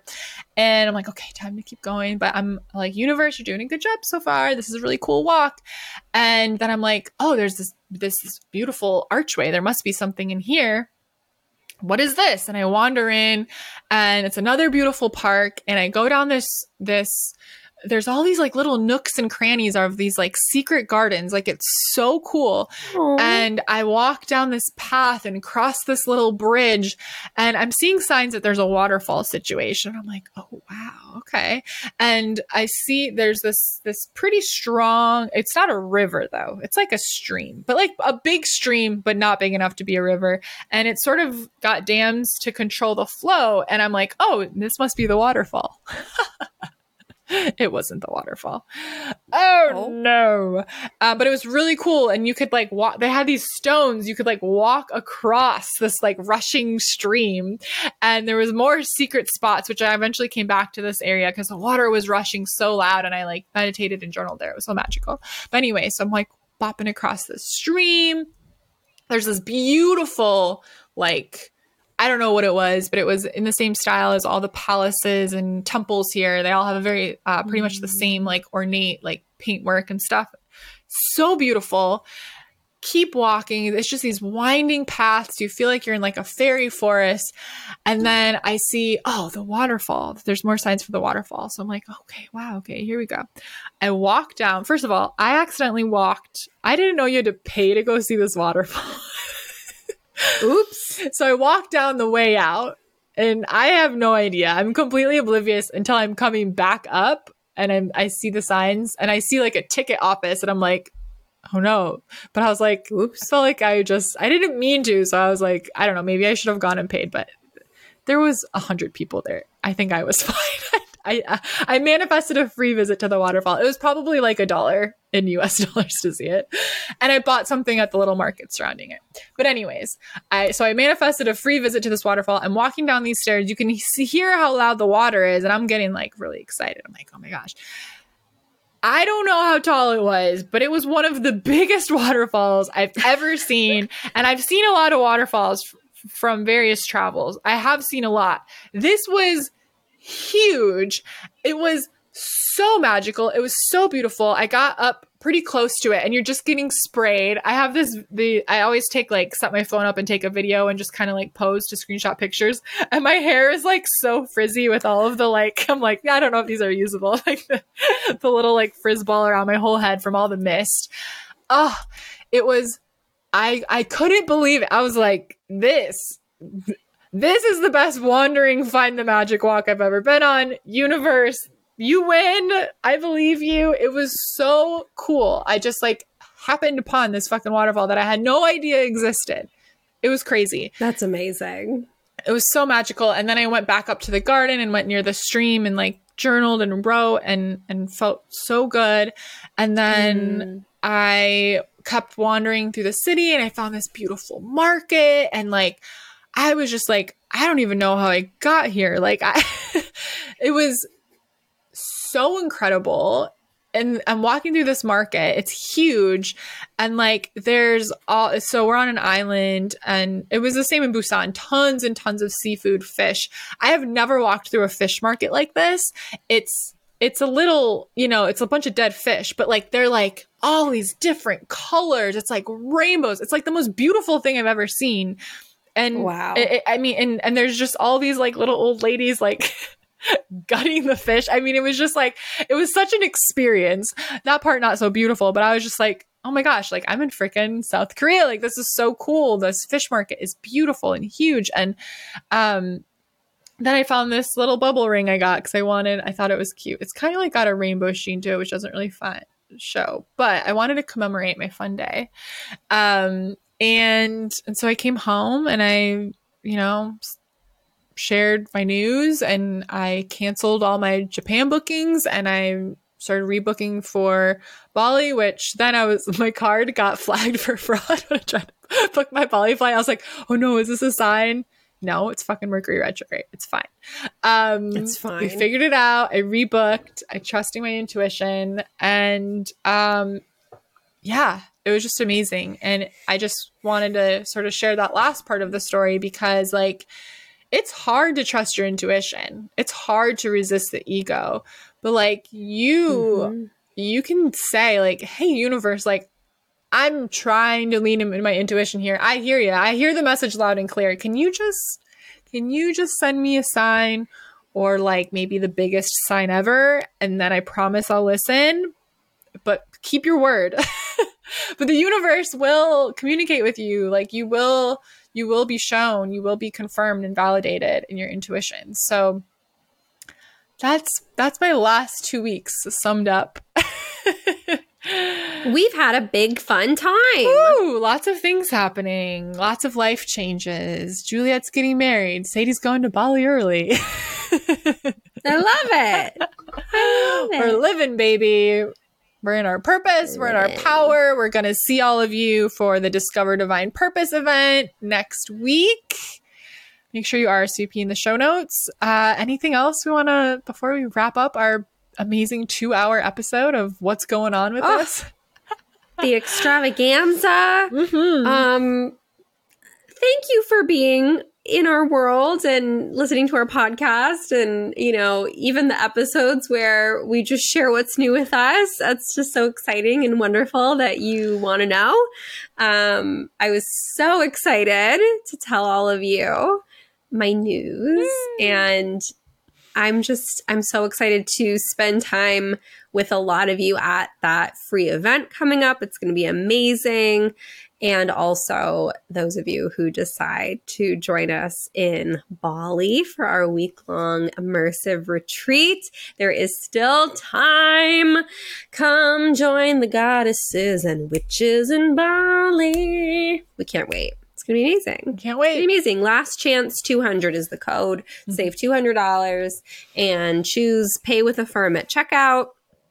And there's like amazing payment plan options. And we're thrilled. We're so thrilled.